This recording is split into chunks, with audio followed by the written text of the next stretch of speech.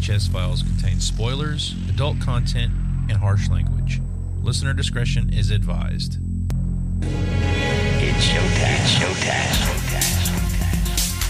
So what do you want to do tonight? What about pizza and movie night? I want to rent a movie. Let's get this pizza movie night started. I want to go to a good video store so I can get a good movie. Hello, everyone, and welcome to the VHS Files episode 7. How is everyone doing tonight? Jenny? Great. Jason? Things are great here over in the great state of Texas. Eric? I'm a spider with a human head.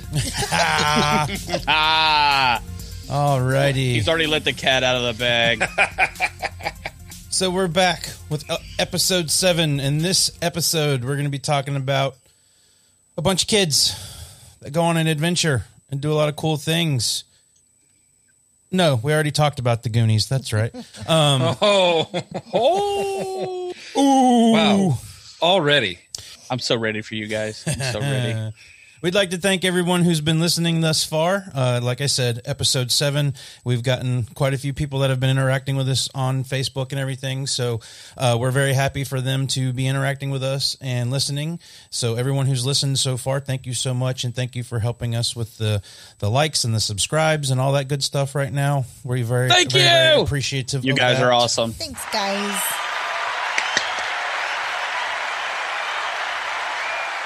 So tonight we're going to talk one of Jason's childhood favorites, a little movie by the name of The Monster Squad. You know who to call when you have ghosts. But who do you call when you have monsters? We're the Monster Squad. What's a squad? It's like Miami Vice, I think. They're young and inexperienced. Naughty virgin. They're a bit disorganized. Monsters are not real. We don't know that, sir. 2,000-year-old dead guys do not get up and walk away by themselves. But when strange things start happening in town... There's a monster in my closet. Ooh, look at that big, scary monster. What's happening? You ain't still a werewolf. Silver bullet? They're the only ones ready to do battle. Somebody's out there that's killing people. And if it's monsters, nobody's going to do a thing about it but us. So, The Monster Squad was released on August 14th, 1987.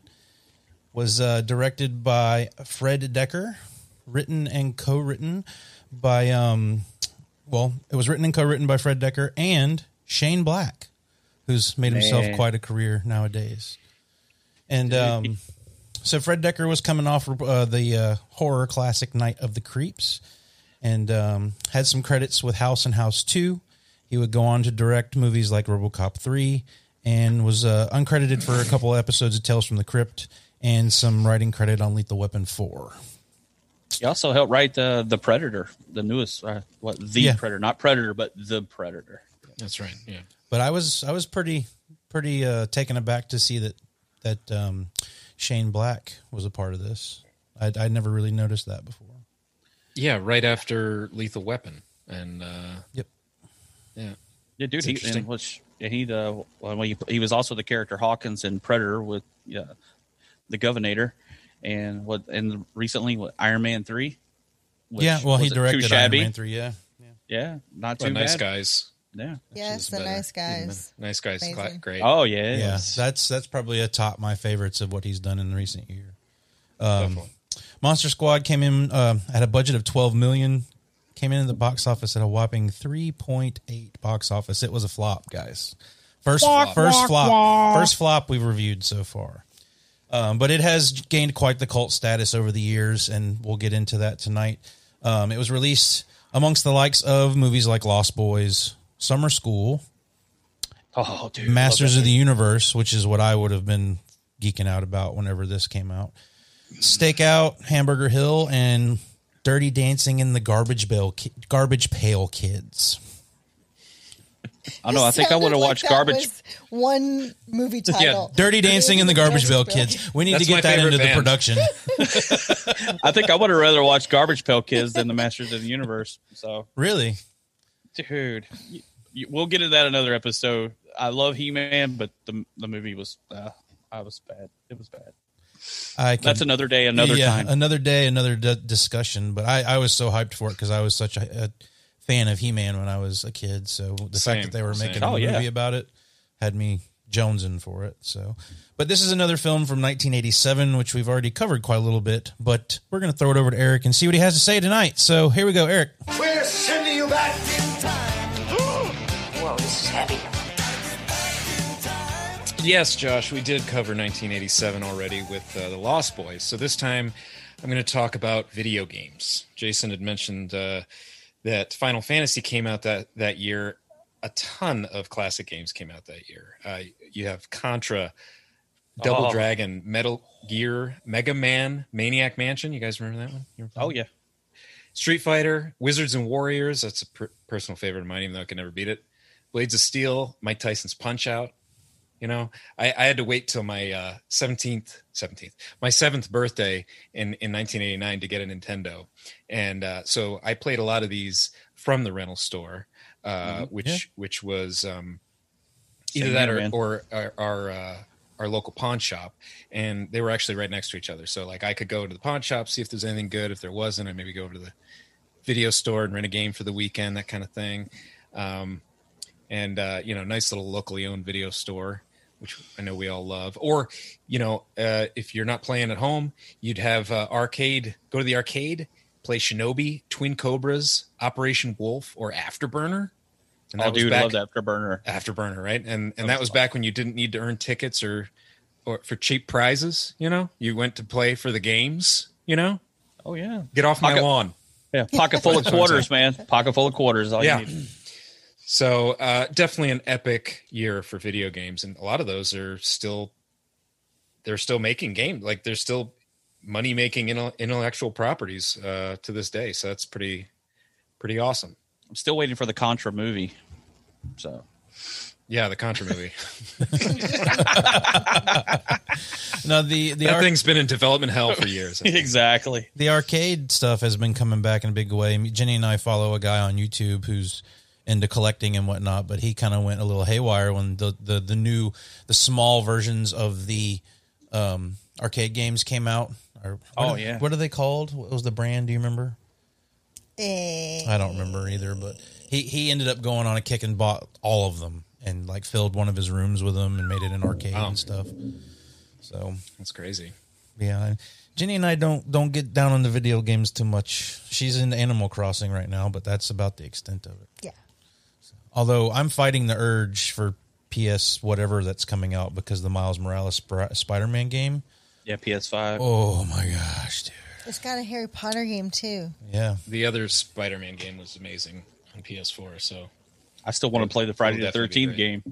Yeah, I'd like to do that too. And Jenny was looking for a game for a DS or something the other night, and we came across. I didn't know Mortal Kombat was on DS, and I was like, "Whoa, DS? Is it DS? See, that's how Switch. Out of Switch. That's what I was talking about. Switch. Yes, Josh, I'm still behind. out of touch. we apologize. Sega Saturn in the back room. No, not even that new, dude. It's a Super Nintendo in there. Hey, there ain't nothing wrong with a Super Nintendo. And the only thing I'll play is consoles for sure. The only thing I'll play is Donkey Kong Country. And I've never beat it. As long as I've played that game and loved it, I've never actually beat the game. I remember that being pretty hard. Yeah, it gets tougher the higher up but I think in the I levels. did beat it. Well, a couple of things I wanted to throw in back in time. I found out that this is when Bon Jovi's hit album "Slippery When Wet" was released. Ooh. And I don't care how if you're. I mean, I'm not a big Bon Jovi fan, but "Living on a Prayer," hell yeah, dude. That's like ultimate '80s. So yeah, that and the video for Michael Jackson's "Bad" was released in 1987 as well. So, and I think Eric might have mentioned that on the last time. I could be wrong. I think so.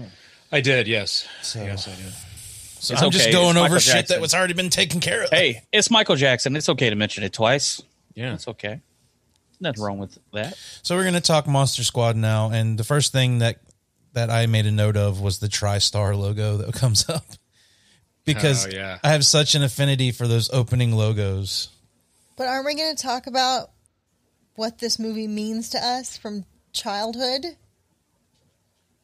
Well, we usually do that, but I figured we'd get into it in the conversation with this one. But yeah, let's go around and talk about it. I'll throw it over to Jason first. I feel some sarcasm coming along. And why did you? I kind of wanted to hear you guys go at it because I really have a feeling I'm going to be the. And we've got to settle something. Eric, was this a first time watch for you, or yes? Did you see? No, I've seen this. Yeah. Okay, I saw this as a child. Yeah, and okay, yeah. No, I have fond memories of this movie. Yeah. Okay. Well, if we're going to me first, Monster Squad actually came out just a few days before I turned 10. So I'd been in this great big world for 10 whole years and did not see it in the movie theater. It was one of the movies that Mom was not going to take me to. You know, she wasn't into wanting to watch it.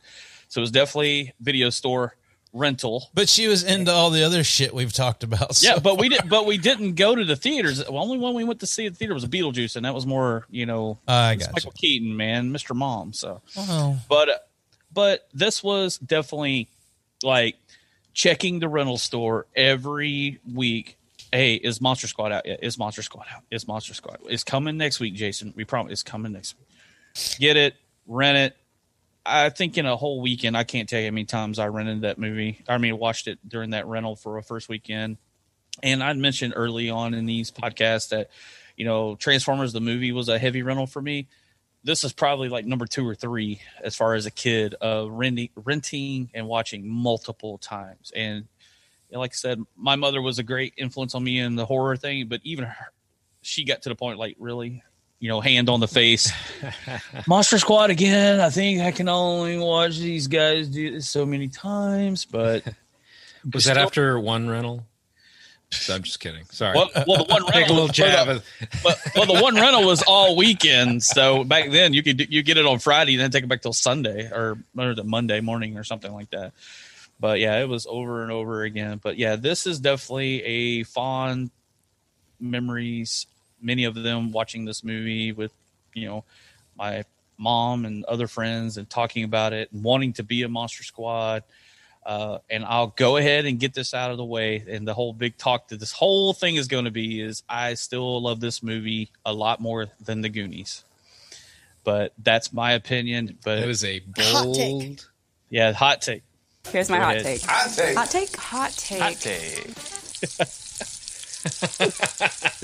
But that's my opinion. But like I said, Jason, you know what? Well, that's just like your opinion, man. Yeah, there you go. Josh is loving his new toy, people. He is loving this thing. But yeah, those are both great movies, but this means more to me because I'm more of a horror movie fan. So the Goonies was great, and then all of a sudden you get Goonies with monsters. That's a horror movie. Debatable. And I'm like, debatable. It went up. So, but like I said, I'm waiting for you 3 to totally just keep running me over with that bus. Running me over. All right, who wants to go next? Well, I remember watching it for the same reasons Jason did. You're a kid, you love movies like this from the 80s with, a group of kids getting into trouble, and adding the cool effects work and all the cool monsters. Definitely. I love this movie as a kid. I have memories of renting it for sure. And, the conversation today will be how well it holds up. Well, I definitely saw this movie as a kid with my parents. We didn't go to the theater to see it. I think it might have been on TV around Halloween, or we rented it. I can't remember. Same. But we loved this movie when I was little, and I was telling my mom that this was going to be our next podcast, and she was like, "Oh, I love that one." So, yay, Jenny's mom. Yes. Yeah. I mean, I also have very fond memories of this movie, and I still really like it.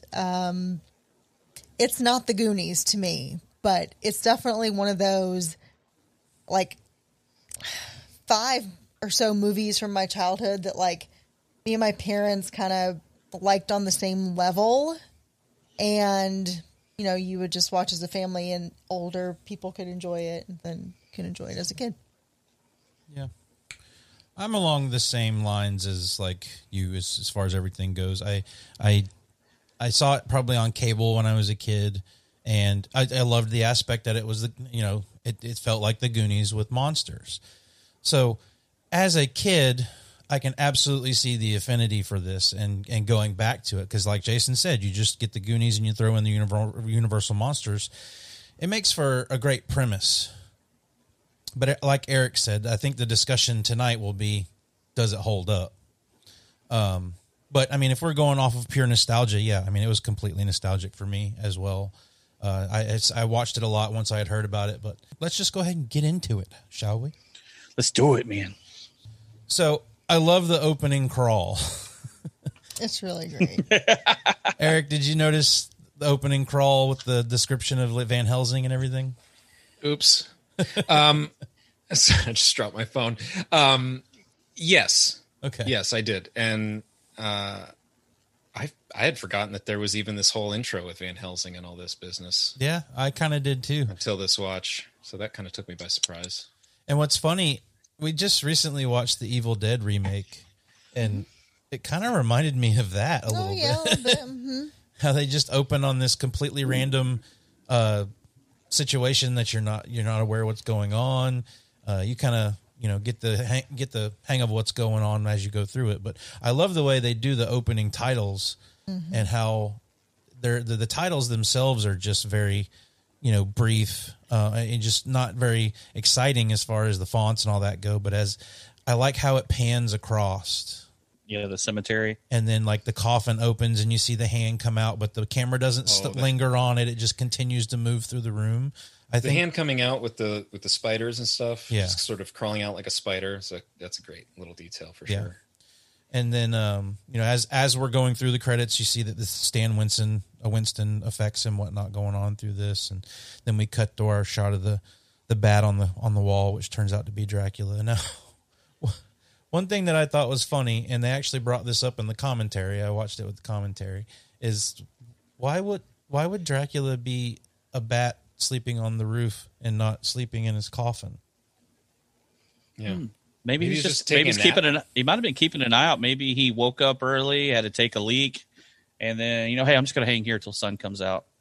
What is his preferred form? Does he, right. when he's relaxing at home, he'd rather be a bat than a man? Yeah.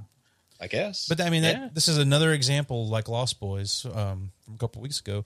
Where, you've got the idea of the vampire being in like bat form or whatever, sleeping upside down. I found that kind of entertaining to see a couple of times in a couple of movies. That's a creepy looking bat. Stan Winston did a great job at that. Yeah. That bat is, and then you see the hand when you see the wing like fan out, and then you see the hand slowly turning into human form. That's creepy as a kid. That's pretty cool. Yeah, the effects are amazing in this, and obviously they would be being Stan Winston, but I love all this Halloween stuff with the Universal monsters in the it's like a haunted house. Basically, just set an effects guy loose to just make all the coolest stuff he wants in a creepy dungeon. I mean, the only thing I wish is they would have spent a little bit more money than maybe going to a la Spirit Halloween on the bats hanging from the ceiling as Dracula's standing there.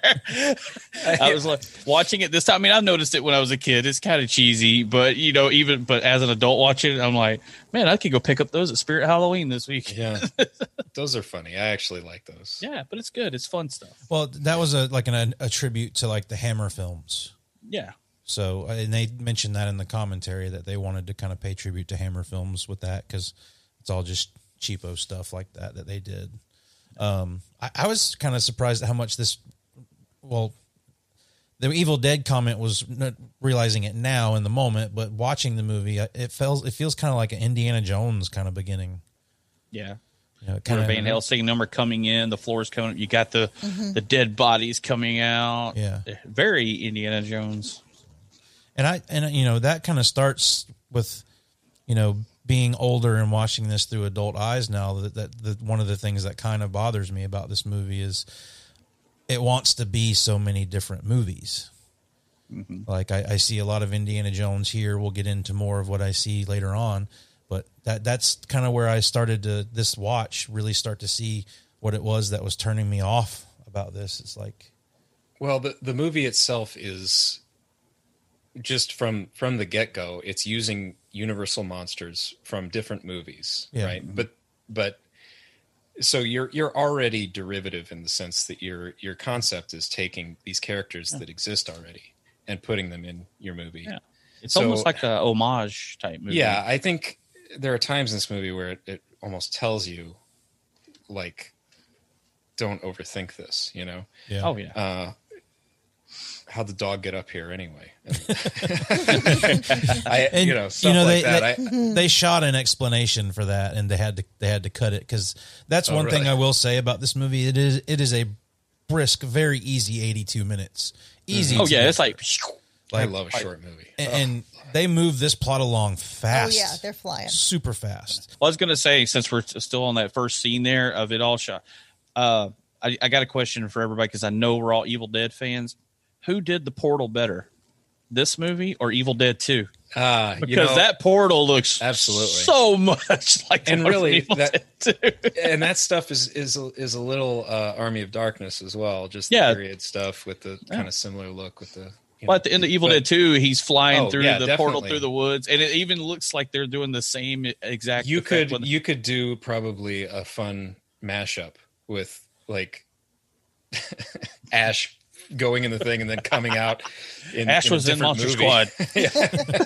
Yeah. Well, we're jumping way ahead now. But instead of Van Helsing coming and giving the thumbs up, it could have been Ash who grabbed hold of Dracula and just waved the chainsaw arm around. I think I feel a remake coming on. And as he floats away, he just says, "Groovy." Hail to the king, baby. That's right. Well, I really liked, before it even got into like the opening scene, is that at the end of the crawl, it's all this very serious, exposition about what's going to happen, and then the end is they blew it. Yeah. And so, Van Helsing going sucks into at that his job. scene, that it's not going to end well. Yeah. They're kind of telling you exactly what you're getting into. And I love that. It just like sums up the feeling of this movie. Moving along into nowadays, our time, 1987, whatever it ended up Current being. day 1987. We open on the kids in school, which this is where we get our Goonies stuff, is because I almost feel like these kids were coached to be like the Goonies in a way. Because, I mean, they even look like them to a sense. That one kid could be like, they could have put Corey Haim in there. He almost looks exactly like Corey Haim. Well, I think the main kid is a bit, looks like Mikey too. Yeah. Right. Yeah. And I always, Sean Astin. And I always think a little bit. I always think that the main kid in this one, I didn't write his name down. Jason probably did. What, the main kid? Yeah, Andre. It's Andre something. Andre Gower, but his name was Sean in the movie, which is funny. Like you said, Sean Astin. His name is Sean. Yeah. The connections run deep. But what I found, I always think that this is young Steven Dorff from Blade. I always think that it's him. And the reason I think that is because young Steven Dorff is in that movie, The Gate. That's another good movie. And I'd really like to review that one too, because I kind of hold that one along. Well, we'll get into that later. But so yeah, I mean, but the conversation with the teacher about them drawing the monsters and how Eric this stuff's good. Like all the stuff with the opening scene with them, I think is good. And the t-shirt, Jenny, she had to have noticed the t-shirt the kid was wearing before, but last night she acted like it was the first time she'd ever seen it. Stephen King rules. Yeah, King rules. Stephen King rules, man. A little on the nose. Yeah. I like it. Oh, this kid likes Stephen King. Anyway. But you're at the school and you're getting introduced to all of your crew here, and God, the 80s were homophobic, super homophobic. Fatphobic. Like, we keep saying it, but geez, this was bad. Like in the first 15 minutes of the movie. Well, the problem is too, we're not getting it from a villain in the movie saying something. These are our leads. Yeah. Right away are saying, oh, he's getting homo-ish or whatever, because the principal put his hand on his shoulder or something. I mean, they are not. It's not good. And then you get your chunk analog as well. Yeah. Fat Kid. Yeah, that's what they call him. They call him Fat Kid. They call him Fat Kid. Yeah, Even his that's the thing that gets me about this is even his crew, his group of friends identify him as Fat Kid, which kind of bothered me a little bit. And then you get the scene where he's being bullied by another kid at school. EJ. By the big brother from the Wonder Years. Yes, I hated that kid, man. Mm-hmm. I would have killed him. He was a freaking ass in the Wonder Years, man. I know, dude. I hated that son of a bitch. But then you get your introduction to Rudy, who is the cool kid, and he's cool, but he's also a bully because he turns around and makes EJ eat this candy bar off the ground where it's been smooshed.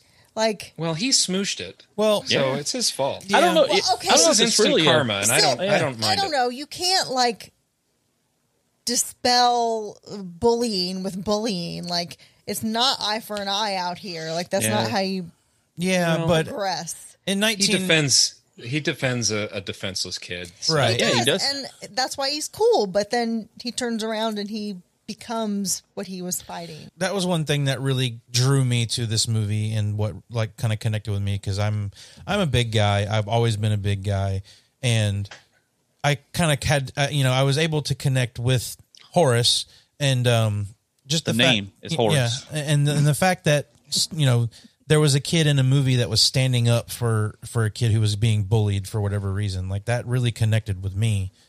And that's one of the reasons that I fell in love with this movie, was that sort of stuff.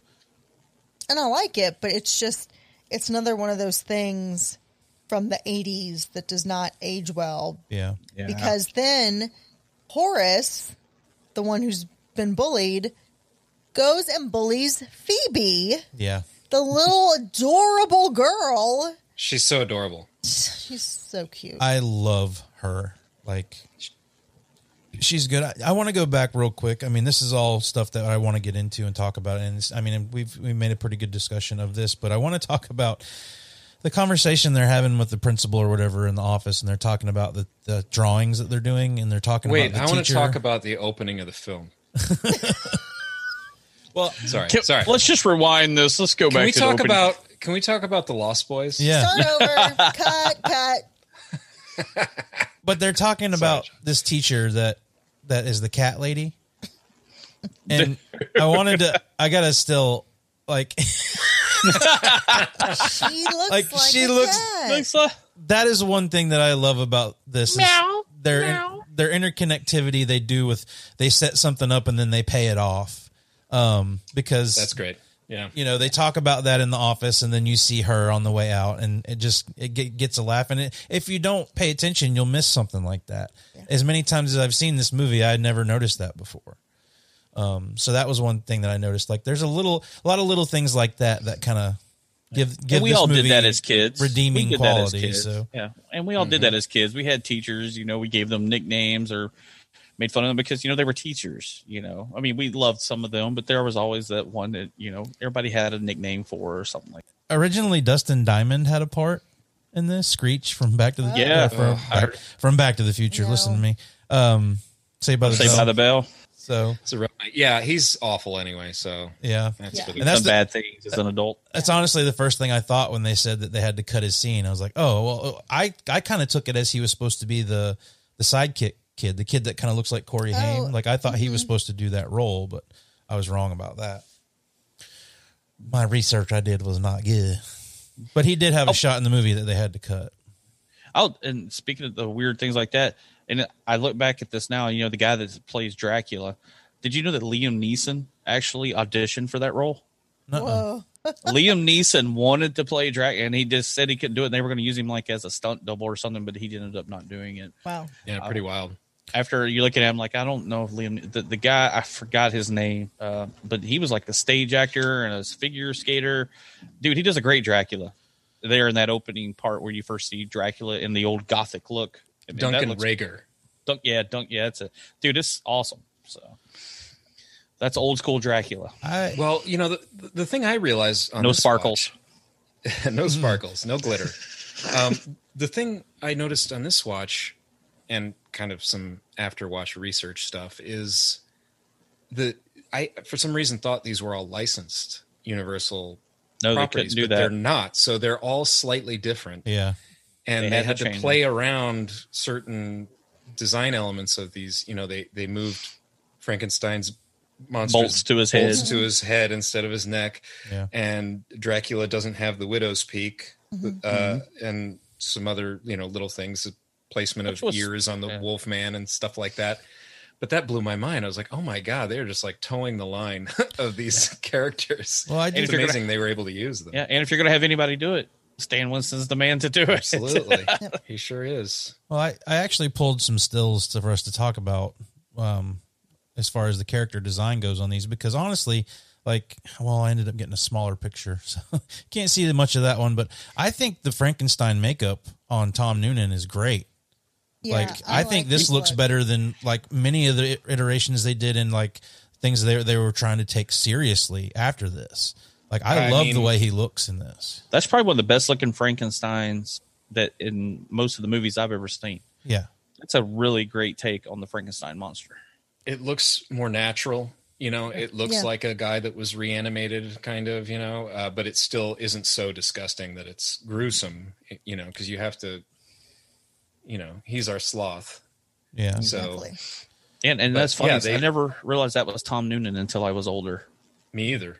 Not until this watch, actually. Oh, I learned years ago, but I always think of Tom Noonan. I'm thinking RoboCop 2, stuff like that. Manhunter, stuff like that. But then I look at it now, and every time I see it, that's all I can see now. I can hear his voice, and I see his face underneath the makeup. Last Action Hero. Oh yeah, Last Action Hero. Mm-hmm. Josh has never seen Last Action Hero. Oh, hit the button, Josh! Hit the button. What? You haven't seen the movie? Josh. He gets to push a button for himself. Yeah. Shame yourself. As big of a Schwarzenegger fan as I was, I still to this day have not seen that movie. I think you'd enjoy it. We're going to fix that. Well, we're going to fix that for sure. We go to the plane. Yeah. That's transporting. Oh, yeah. You had a lot to say Dracula. about this. Okay. And, the pilot's got to go check it out because he hears a noise and they're supposed to be toting dead bodies. So that shouldn't happen. And he meets Dracula. There are windows in the back of this cargo plane. It is daytime. Daytime. I think it's dusk. Look. It's dusk. It's daytime. I mean, it's not blaring sunlight. It is not dark. And then the pilot pops the cargo hatch or whatever, and he's floating there in the light. It's like the one thing about vampires. They don't go out in the daytime. Well, some do, and they sparkle when they do. But, in general, the rule is sunlight, no. And I'm gonna chalk this up as dusk. I think whatever. I'm going as a dusk. I'm gonna rule in favor of the movie on this one. Sheep. I think it was dusk. It was a cloudy day. The sun. Your opinion, man. We're gonna have so many Big Lebowski sound bites. No, that's the only one I've got so far. So far, Josh is a big Lebowski fan. So, but and then after that, he flies out of the plane, and then all the other coffins or cargo boxes fall out, and then you see the cape. It lands in the tree. It's like there's the clubhouse. The cape is here. Yeah, it's like 100 foot away. Yeah, he lost his cape. Yeah, and the book is there. Well, the house.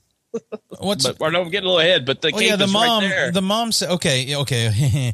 Here's some more connective tissue to the Goonies here, ladies and gentlemen, that I didn't really realize till last night. Is the mom is the mom from the Goonies? Yep.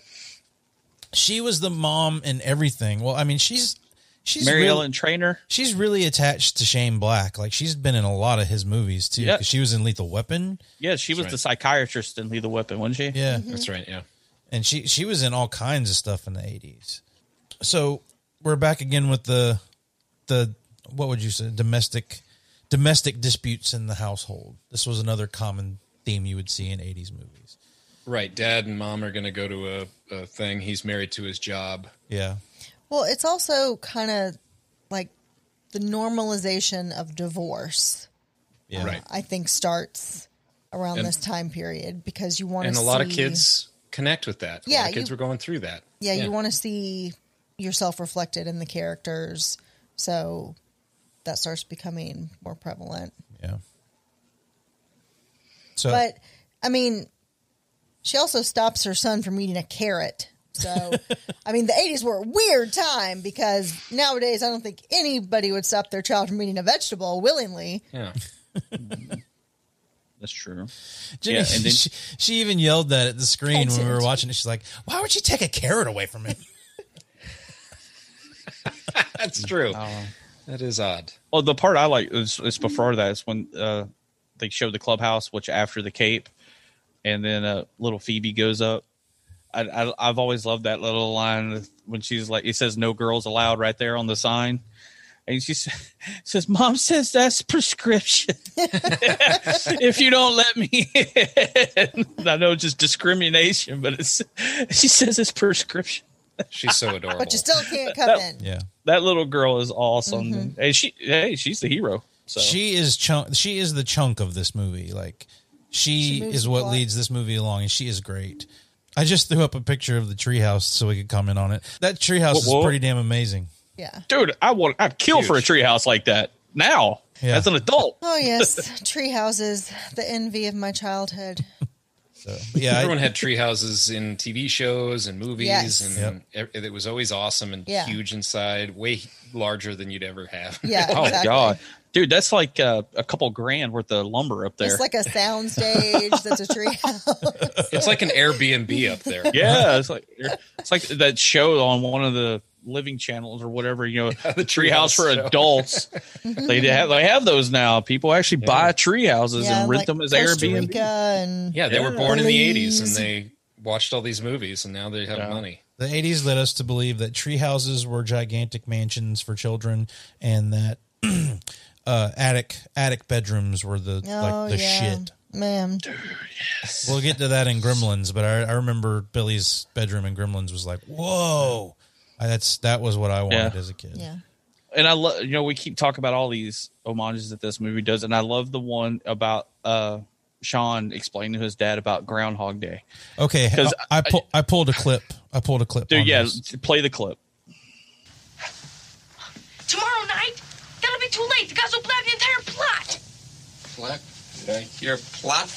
Sean, it is a guy with an axe. Anyway, I thought they killed him in the last one. They did. And he returns from his grave. Returns from the grave? Sean, he always returns from the grave. If they blew him up, put his head in a blender, and mailed the rest of the pieces to Norway, he would still return from the grave. That was part 7. That totally sounds like me having this conversation with my parents. I know Josh so at least good. had it too. Oh, I was cracking up when I heard that last night. I'd forgotten that was in there. And this is, like you said, they're on Groundhog Day. I think it's part 12 now. And it's so points fun at this time. What, it's 87. What did we have? 6, 7, or 8 Friday the 13th by this point? I think part 7 would have came out this year. So I'm not. No, I'm sorry, not part 7. Part 6. I don't know. You've just gone through the whole slasher craze. Yeah, they just keep, like you said, they killed him with an axe and he come back from the dead and blah, blah, blah. And I'm like, I relate to this so much. And I know my mom at the time probably had the same conversation with me over and over. Why did you have to go see this one again? I thought he was dead. But... the old days, you could actually avoid the ending of things for a little while. I thought it was funny that he still needed to see it day of. That's just an excuse. His friends would. Yeah, it is just an excuse. But his dad gets a call because of a apparent break-in at a museum, and I pulled a clip for this too that I'm going to try and play here because we get introduced to his partner in this scene, and this dude is hilarious. Like, no, he's a sarcastic ass. It's funny. I love it, dude. I love this guy. So to Stan Shaw, he's been in a few movies from the 80s. And so let me get this straight. You telling me there was this 2,000-year-old mummy here, right? Yes, sir. But now he's not here. He's gone. Vanished. History. And you're saying you didn't hear anybody come in here or leave. Is that right? Can you hear me now? Hello? This guy. I can hear you fine. So nobody took the money. I would have heard them. Of course he would have. Stupid question. Did you take him? No, sir. Just a shot. That's it. This case is too hard, man. Let's be firemen instead. I'm glad you're getting major laughs out of this, Rich. The problem is, 2,000-year-old dead guys do not get up and walk away by themselves. Cue the mummy walking away. Cue the mummy walking away. And I absolutely love the look of this mummy. Yeah. Like, this is a really good mummy. I love the way that his rags are, situated. There's a part later that I just love about the way they've done this. It's a really good mummy. Oh, yeah. The mummy is my favorite. Great. Just from a design standpoint, he is the coolest looking. And just, he looks like a mummy. Like, I think a real like mummy. A mummified person. Like I think this is better than the original Universal design, honestly. Like this would scare me shitless. The original one doesn't really do that to me. Yeah. But the thing is, but before this, we did skip one part is where the guy goes into the police department hollering that he's a werewolf. Because if you see where he walks away as the mummy, we see the ambulance coming by from what had just previously happened. Right. Yeah. Yes. Yeah. The guy's in the freaking police station hollering, "I'm a werewolf, shoot me." And they shoot him. And that guy Lock me is up. John Grise is the actor. Uncle Rico! Uncle Rico! Greatest football player ever. But yeah, and they finally do shoot him, and then they throw him in the ambulance, and then it leads up to what we just saw with the mummy walking away and the ambulance driving by. So I also wanted to talk about Wolfman because, all right, I think this looks really goofy. Wolfman is probably goofy. the weakest of the group. I do like it though. His eyes are too far apart, I think. And the teeth aren't pointy enough. I don't know. I have got issues with the way this Wolfman looks. Yeah. Well, my bigger issue with him is how they build up his torso so much. When he runs around, you can see his proportions are off. Yeah. But the look of the mask doesn't bother me so much. But go ahead, Jay. I think this is some of the better Wolfman looks from around the 80s. Because, you think back before this, we had the Wolfman from Silver Bullet. It looked like an overgrown monkey ape looking thing, and it was horrible. There have been some very bad werewolf designs. Yes, over the years. But so I was, when I was a kid, I mentioned this before, I love the Wolfman. The Wolfman is right there underneath Michael Myers as far as my favorite horror icons. But this was still a very satisfactory looking Wolfman. Yeah, are there better? You definitely. But as a kid in 1987, that still looked great. The step-by-step transformation of the Wolfman later in the movie was pretty good as well. I think when he's in the phone booth. Oh, that's great. Yeah. Oh, that's awesome. Yeah, I got a clip of that I want to play when we get to that spot of it. How does Dracula control them? That vampires, Dracula, they have mind control, but how do they all want to work for him when they could go out and do their own thing? Well, that's what this movie does not explain at all. Well, I think that the wolf-headed cane is controlling the wolf at least. Yeah, the silver, because it's probably a silver-headed cane. Oh, maybe, yeah. Well, because the wolf is clearly not cooperating. Because the cane is very reminiscent of the 1941 Wolfman with Lon Chaney Jr. with the cane.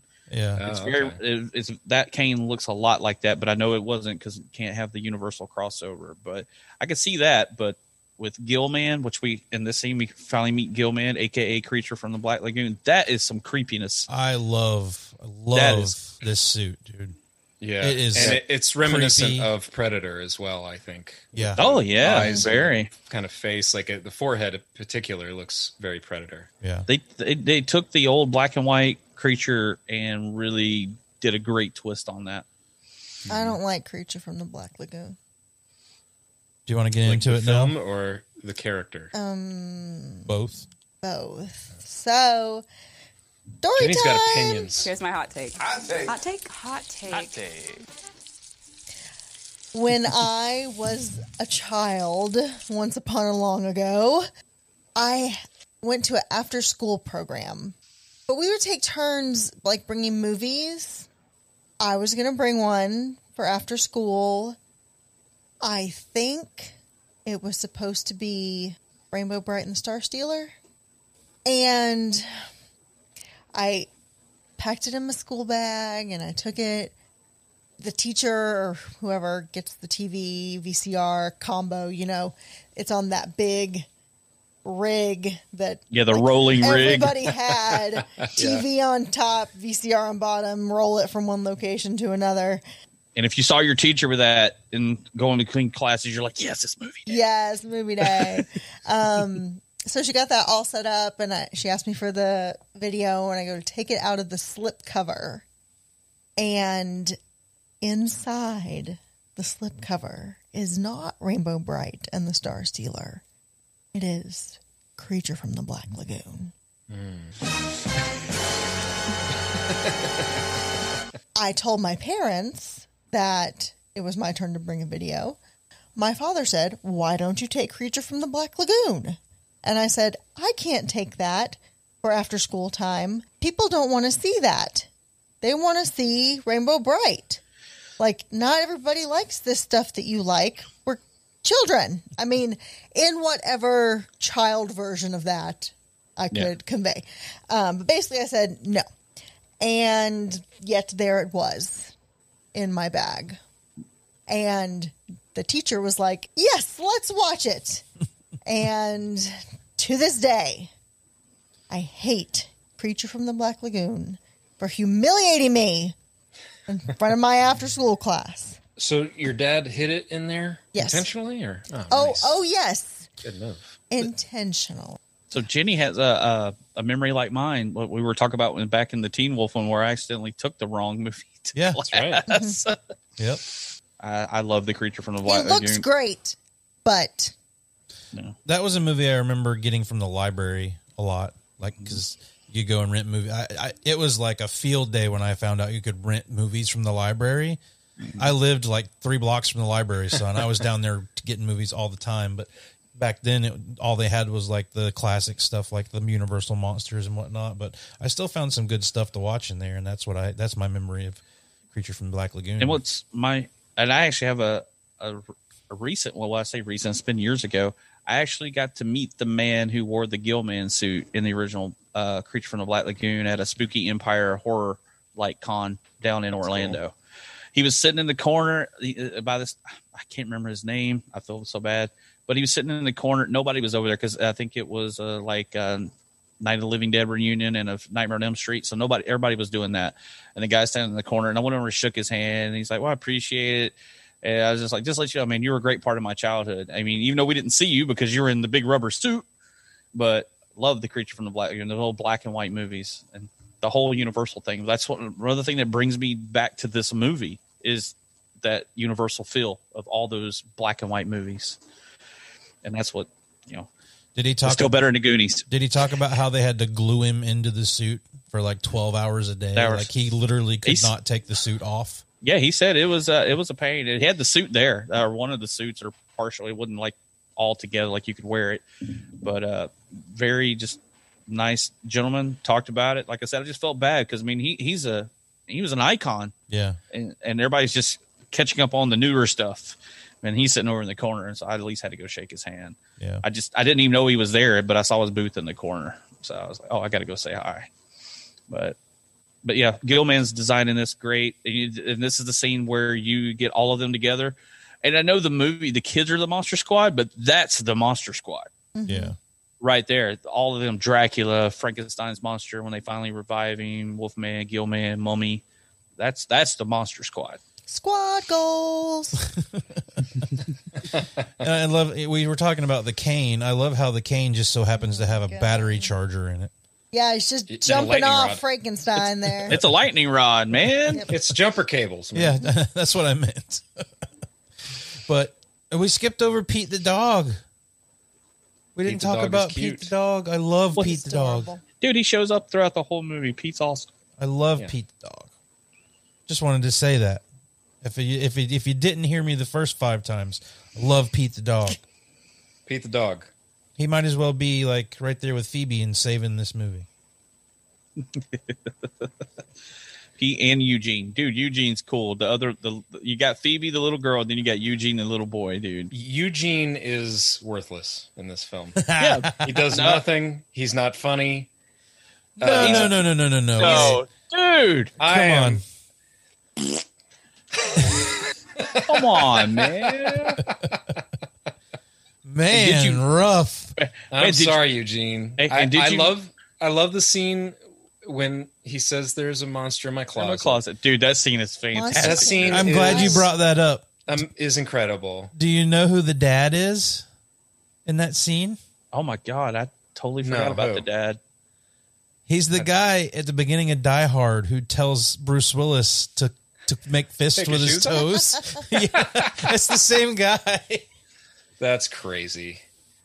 That's crazy. But that's a great gag, that closet scene, and Eugene does a fine job in that scene. But otherwise, he's more or less useless. Well, I love that he writes for the somehow letter. Summoning the army. Yeah, I love that he writes the letter to the army, and he lets Pete, anybody lick the envelope.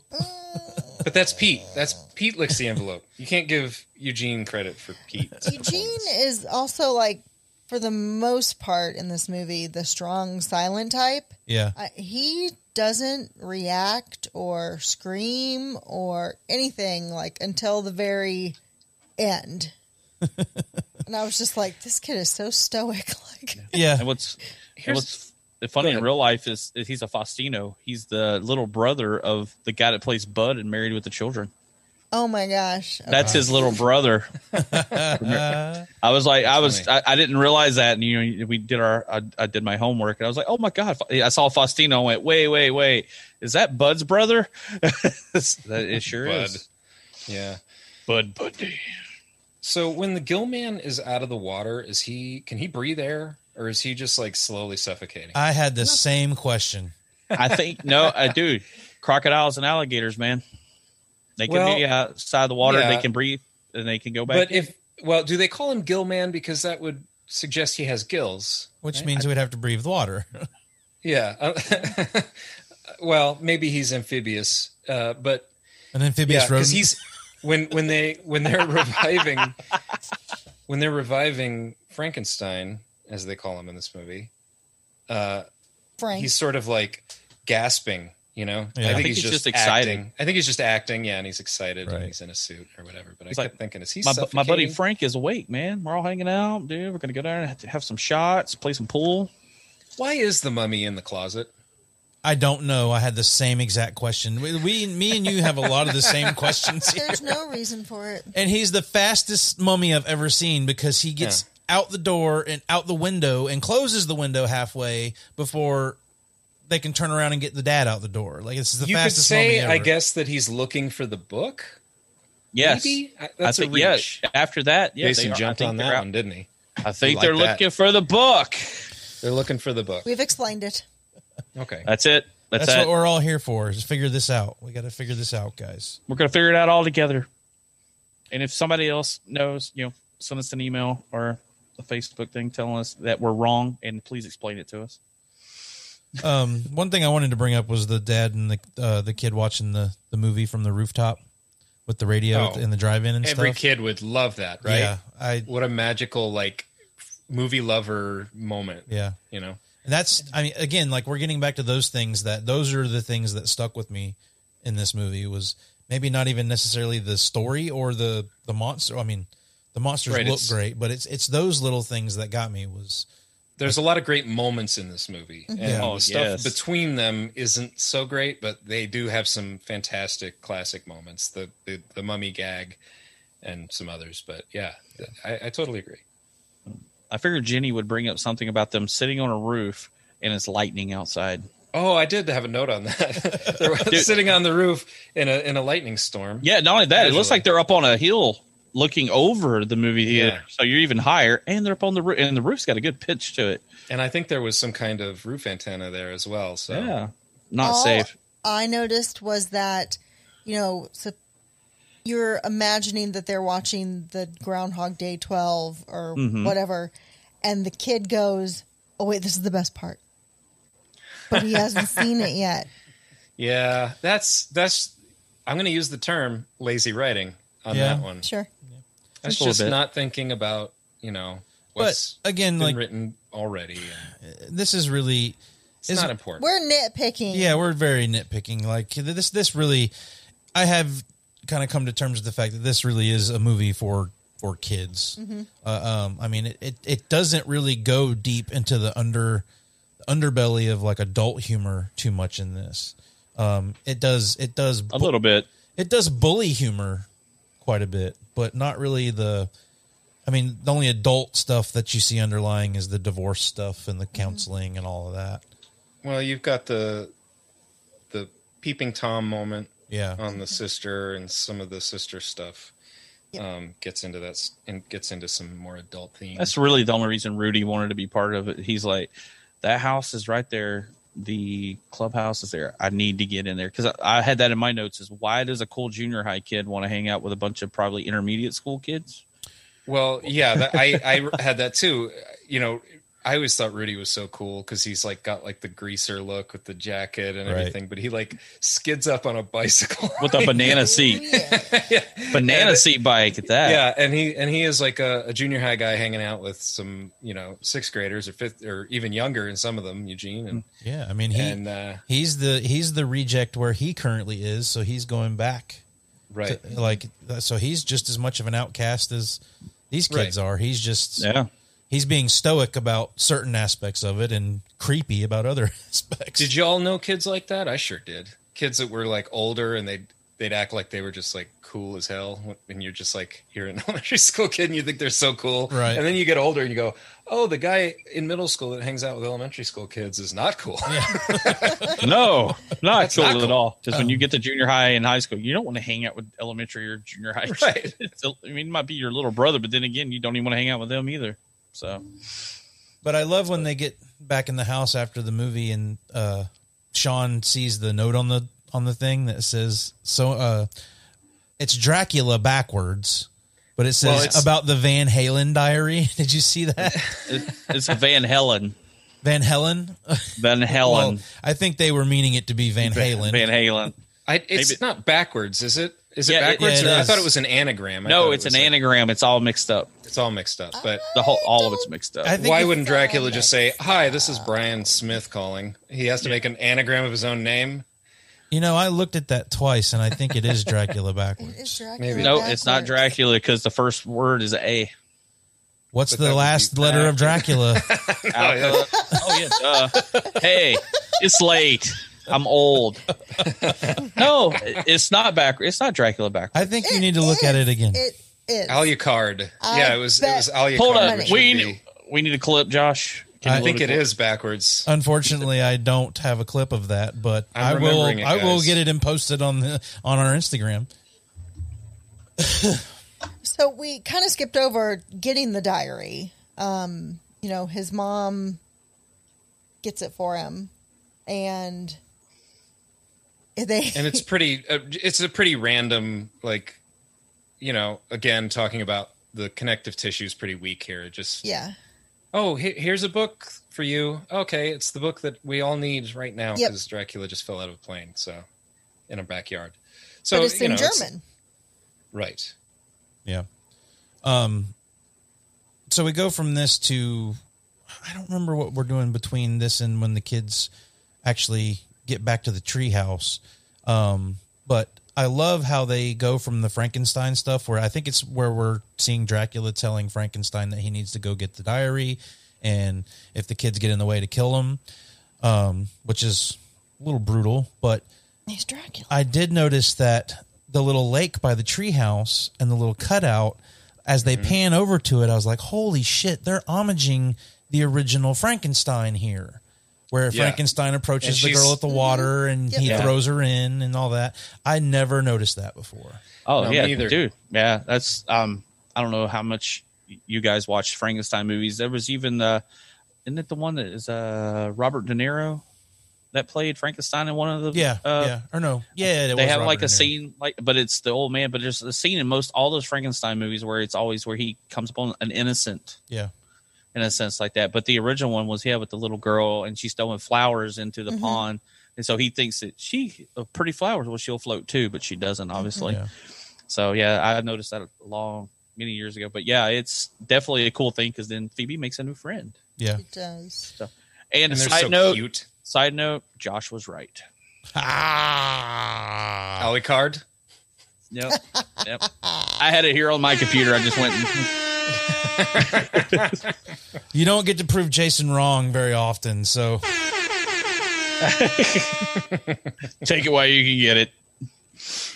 But Phoebe's not the only one who makes a new friend, because the diary is in German.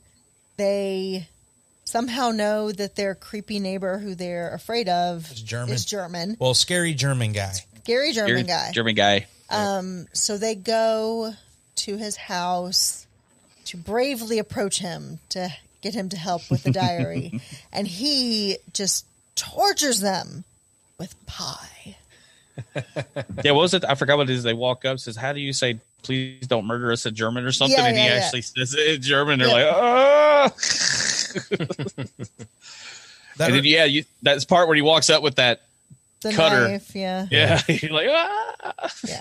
And he's adorable, but he's, reading from the diary, and he says what they need to do to stop evil from taking over the world, and they need a virgin. A virgin.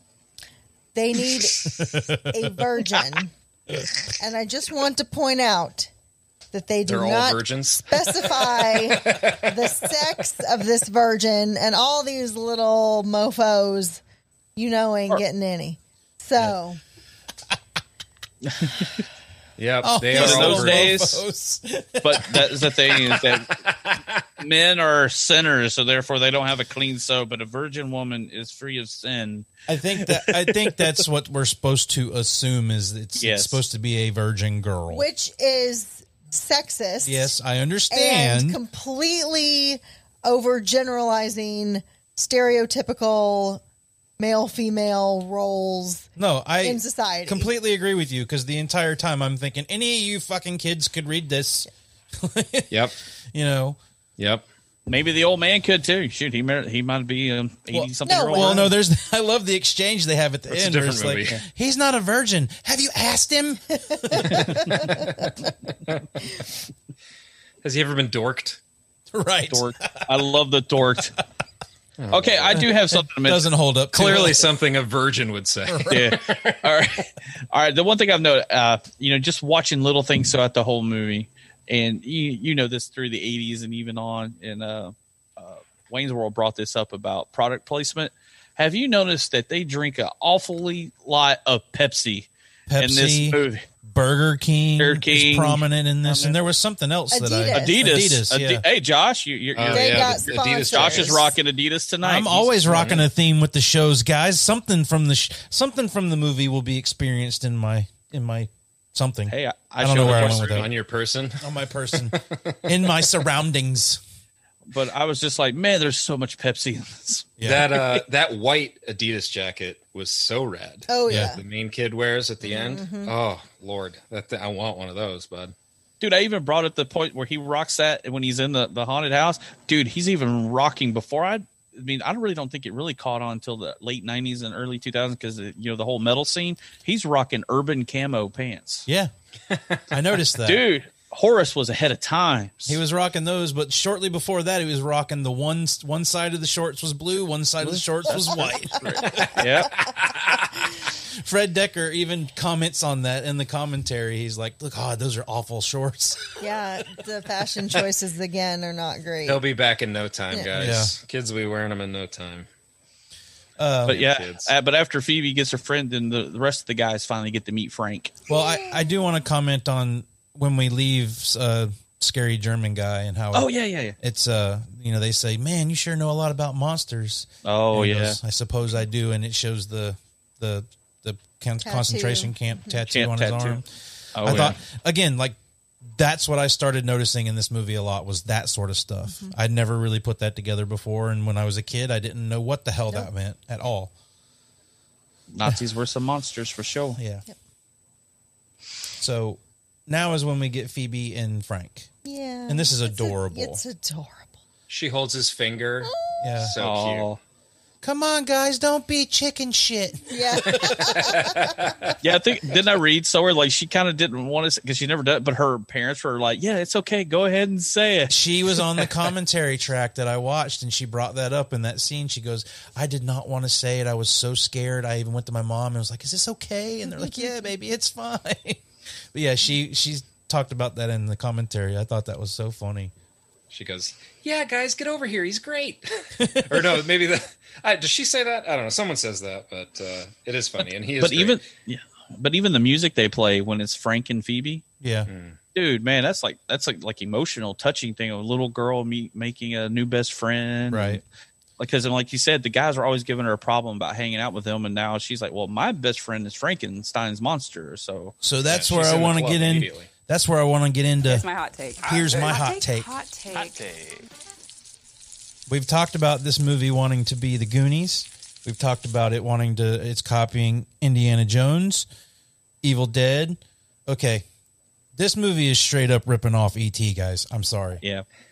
Like, this movie is E.T. through and through. Like, Phoebe is Elliot. Frank is E.T. Like, it hits the same beats, man. I really didn't notice that until this movie. And you got to say bye to Frank at the end. Yep. Yeah. So it tugs at your heartstrings. Don't say it yet, man. I'm not there yet. Don't say it. So, but yeah, I noticed that. So like, at this point, I'm even willing to switch it up for like, this is not the monster. The Monster Squad is not the Goonies with Universal monsters. It's E.T. with Universal monster movies, in my opinion. Now, I mean, because if you think all of them, I mean, E.T. is essentially the same thing. You've got this group of kids going on their adventure with this. That's true. Alien. As well. There's also a group of kids in that movie. Yeah. Yep.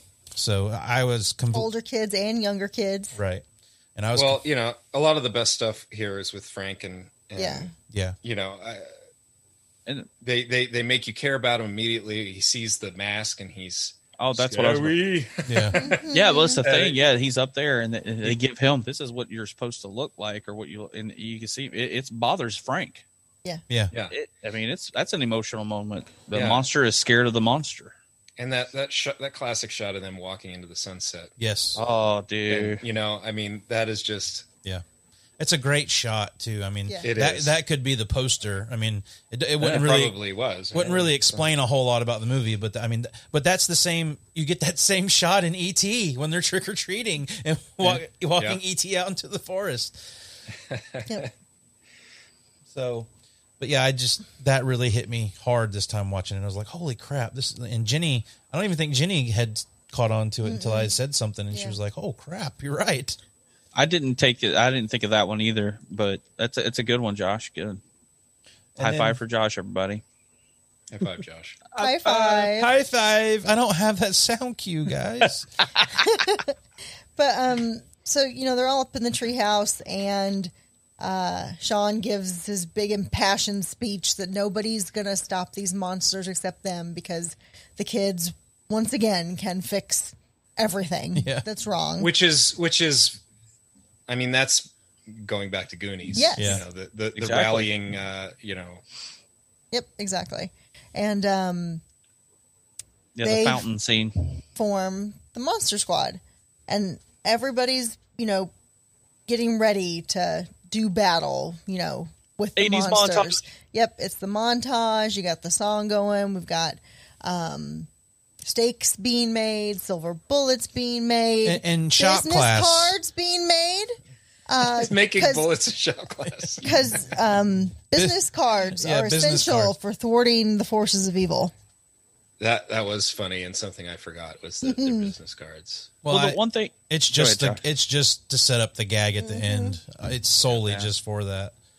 Well, and then before that, we get the whole thing where Dracula finds that the amulet is in 666 Shadow, whatever road that they're on. Right. But it's like, okay, this amulet was in Transylvania, and then his Van Helsing followers happened to bring it all the way to right there. Yep. Yeah. And bury it behind a wall with crosses and garlic. Yep. And the garlic still looks like it was picked yesterday. Right. Again, like black garlic. Now. They're not interested in explaining any of this to you. No. I mean, it's meant to be as simple as can be for a younger person's mind. Just get to the next set piece or whatever. Yeah, basically. But that's not to say there's not smart stuff in it. I mean, I do like that they lined the place with the crucifixes and the garlic and stuff. And even when I'm watching it this time, I couldn't remember how he obtained the amulet. But I was like, he's not just going to walk in there and grab that, is he? Like, they got all this crap up, and they didn't go that way, thankfully. I figured he would have got like Wolfman to go in there and get it, or Frank, or somebody. Yeah, just one of the other monsters to do it. But the thing I got to point out, all right, we're doing this montage thing. Rudy's doing all the work. Dude, he's making steaks. He's freaking melting down silver to make silver bullets. He's still in the bow and arrow from the archery range. And then you got our main person in the movie, Sean here. Or is it Sean or Patrick? Sean. Making business cards. Business cards. Not as important as the others. Yeah, I'm the boss. I'm going to make business cards. Well, you guys. That's why they made business cards. They had to give one of the other kids something to do. Yeah. Yes. But this is where we get back to Eugene, because Eugene writes a letter to the Army, and the Army fucking shows up, Eric. That's why Eugene is... Yeah, bro. Yeah, which is just insane. Like, we'll get there, but... I'm going to do it. I'm writing the Army tonight. I'm doing it. Careful, they might show up. But, the other kid's job is basically to grill his sister on whether or not she's a virgin. And blackmail her with nude pictures. With the nude pictures that Rudy took of her. Frank took that Actually, picture. Frank took that picture. Frank took that picture. Oh, that's right. Dirty old man. Who set up the camera? So, I mean, who got him developed? You know what's going on. Yeah, total blackmail that doesn't work out quite as a plan. No, she's a liar. In the end. She's a liar. But that's the part at the end of that montage is all of it with Frank holding the picture. I love him with the sunglasses on. I love Frank. And he's holding all the kids. But then I read, like, because in the world of DVD and Blu-ray where we can actually stop, she's not actually naked on the picture. Well, of course. And I'm so let down. Was going frame by frame at some point. From experience? Frame by frame. Dude, the VCR tapes wore out. But I know I felt that way when I found out that it wasn't. She's actually not even naked on the picture. And they should. I think they had said that in your commentary, Josh, because I read something about it yesterday that they were talking about. If you pause because of the world of DVD and Blu-ray, you can find out she's not naked.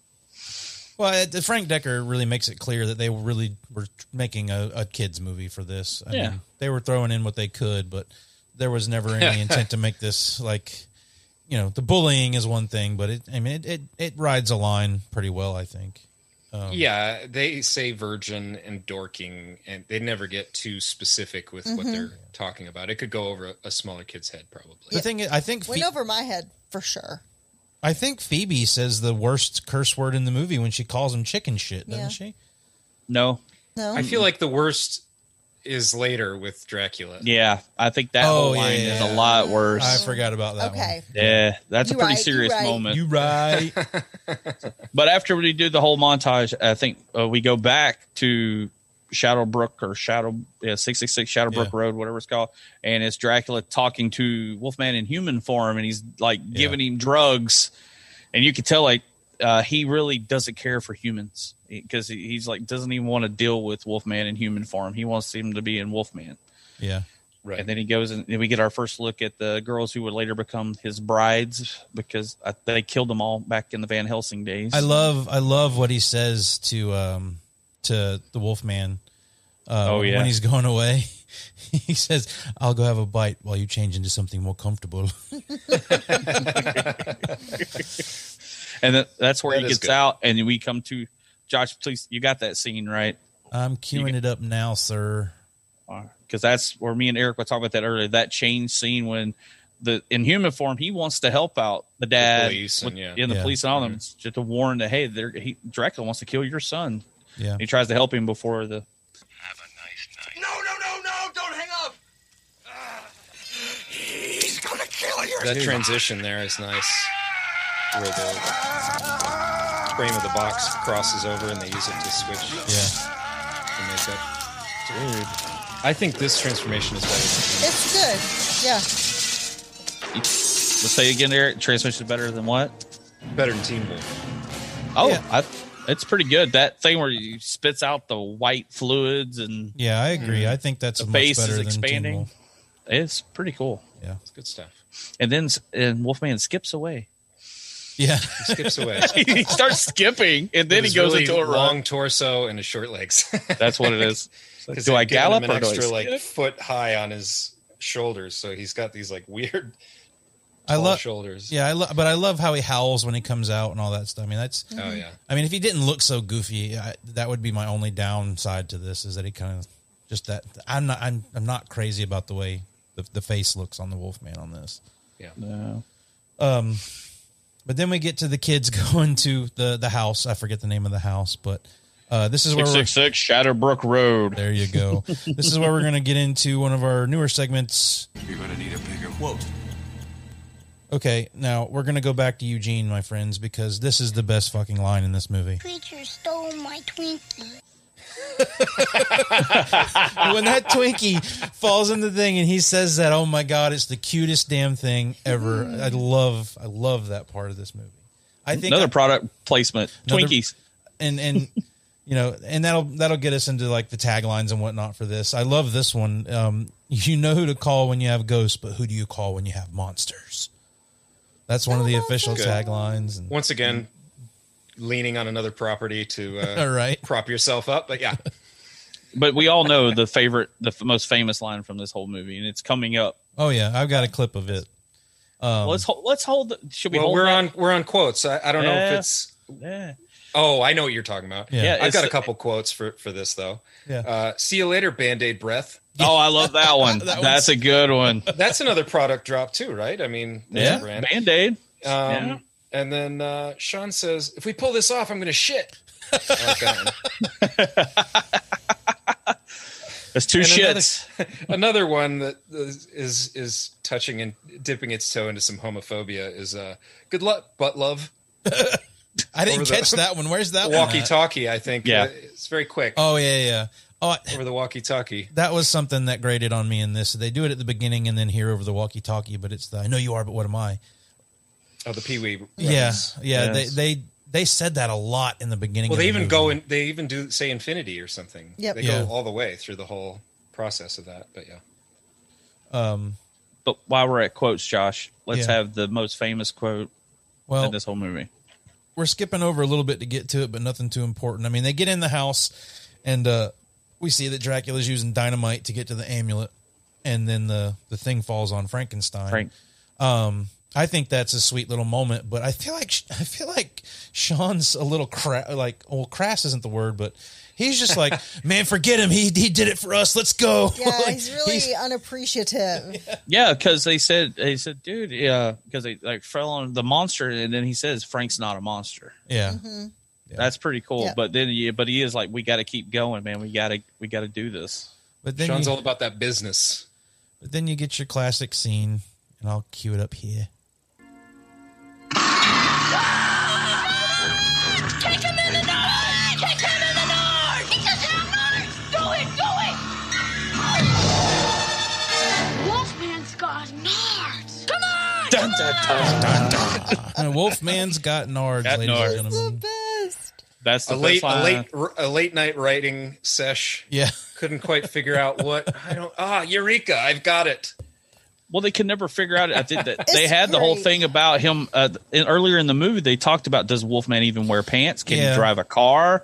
Right. You know, does he walk around with does he got a wolf dork hanging out? You know, that's why he's got to have his pants on. So we knew we were going to get something to do with Wolfman and his genitalia later. There's another callback later with Wolfman. Wolf dork is not. That one, I'm not crazy about the wolf dork.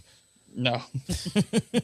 But I'm skipping ahead to this one, but there's also the one that stuck with me was Rudy when he goes to kill the female vampires, and they're like, "What are you doing?" He's like, "I'm in the goddamn club, aren't I?" Very nice. I thought that was the coolest line ever. Yeah, that is a good one. Like, again, Rudy doing all the work. Yeah. Even though Phoebe is the. But do you notice that there are 3 female vampires and he only kills 2 of them? Yes. Yeah, remember the other Where's one? the other one? The other one flew away. When did you see her fly away? Exactly. Oh, you're explaining But she did. But she did. Okay, Jason's got to explain it. How about we say she got sucked into the portal at the end? She's just off screen. Off screen. But we get the big battle between. But that's jumping ahead, right? The Monster Squad and the Monster Squad in the house. Where do we? Yeah, in the house. Yeah, and we fall to the basement because they escape Dracula and the brides and this is where the movie. And this is where the movie turned me around because of the whole amulet thing. And Jenny said it as they went in. She's like, "It's a trap." Yep. And I love the haunted house vibe again when they're in the hallways and there's someone coming from each side of the hallway. That's just fun. Like all that stuff just feels like a haunted house. It looks great. You know, all the character design stuff, the brides and everything all looks awesome. And and you know, the reason this probably doesn't hold up nowadays, especially for the newer generation that are into whatever they're into now, is, you know, everybody moves slowly. And, you know, nowadays in the movies we've gotten now and the things people are growing up on, you know, zombies run fast. Dracula moves fast. He can do all this stuff. In this, it's still that thing where you have the opportunity to get away. You just have to be faster than he is. And people have gotten so jaded to the new style of everything being so fast and can get you so quickly. It works well in some things. It doesn't work so well in others. But I think that's all part of the charm, and especially a movie like this, is that they're sticking with that kind of stuff. Because Dracula could have killed some of these kids multiple times. Yeah, sure. You know. I mean, he could have just gotten the book initially and been done with it, which he ends up doing. But yeah, that scene also in the house reminded me of Scooby-Doo. You know, just running from.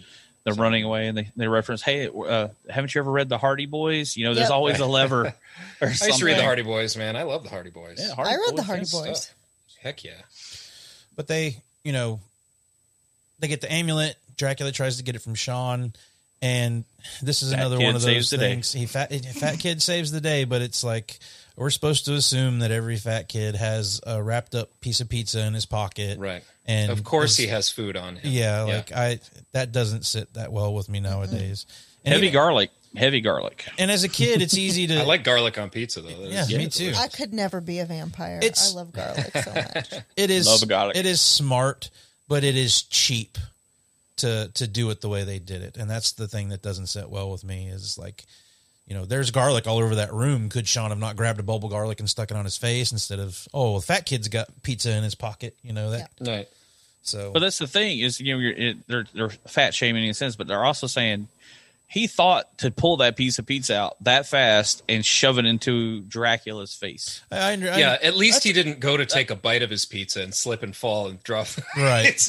Yeah, I mean, that's what Chunk would have done. You know, we're not fat shaming. Everybody calls him fat kid, but his name is Horace. Yeah. I mean, with what's going on, he still had it within him to go, dude, garlic. I have pizza. I probably put extra garlic on it. Let me shove it in Dracula's face. And big scary vampire, and he just reaches up there and shoves it in his face. So I give it a, you know, it's kind of like bad, lazy writing for them to do that and more fat shaming. But I also like the fact that's the sad part is he saves it. That's the sad part is it is clever. It's clever writing. Yeah. It's just cheap to do it the way they did it, in my opinion. Yeah. You know, but I mean, again, we were very lenient with fat shaming and homophobia and all that in the 80s. So, right, it was definitely wouldn't have turned ahead back then. I don't think. Right. No. We get to our showdown, or no? Okay. So we get the kids out of the house and everybody pulls up at the same time. Don't you love how in the 80s movies, like whenever somebody's called in, they all show up right at the right time. They should go eat pie. We get the one thing that the Mummy was good for in this movie, and that's dying. I just love the way he unravels. It is a great visual gag. It's an amazing effect. Yeah. Yeah. It looks great. Like it looks flawless. Like when it gets up to his torso and the ribs start falling out and stuff, like it all looks great. Mm-hmm. But unfortunately, as good of a mummy as he looks and what they do with him, that's like the only thing he's there for is just for the visual gag, which is kind of sad. But yeah, I mean, he's there for the closet and for the car, and that's pretty much it.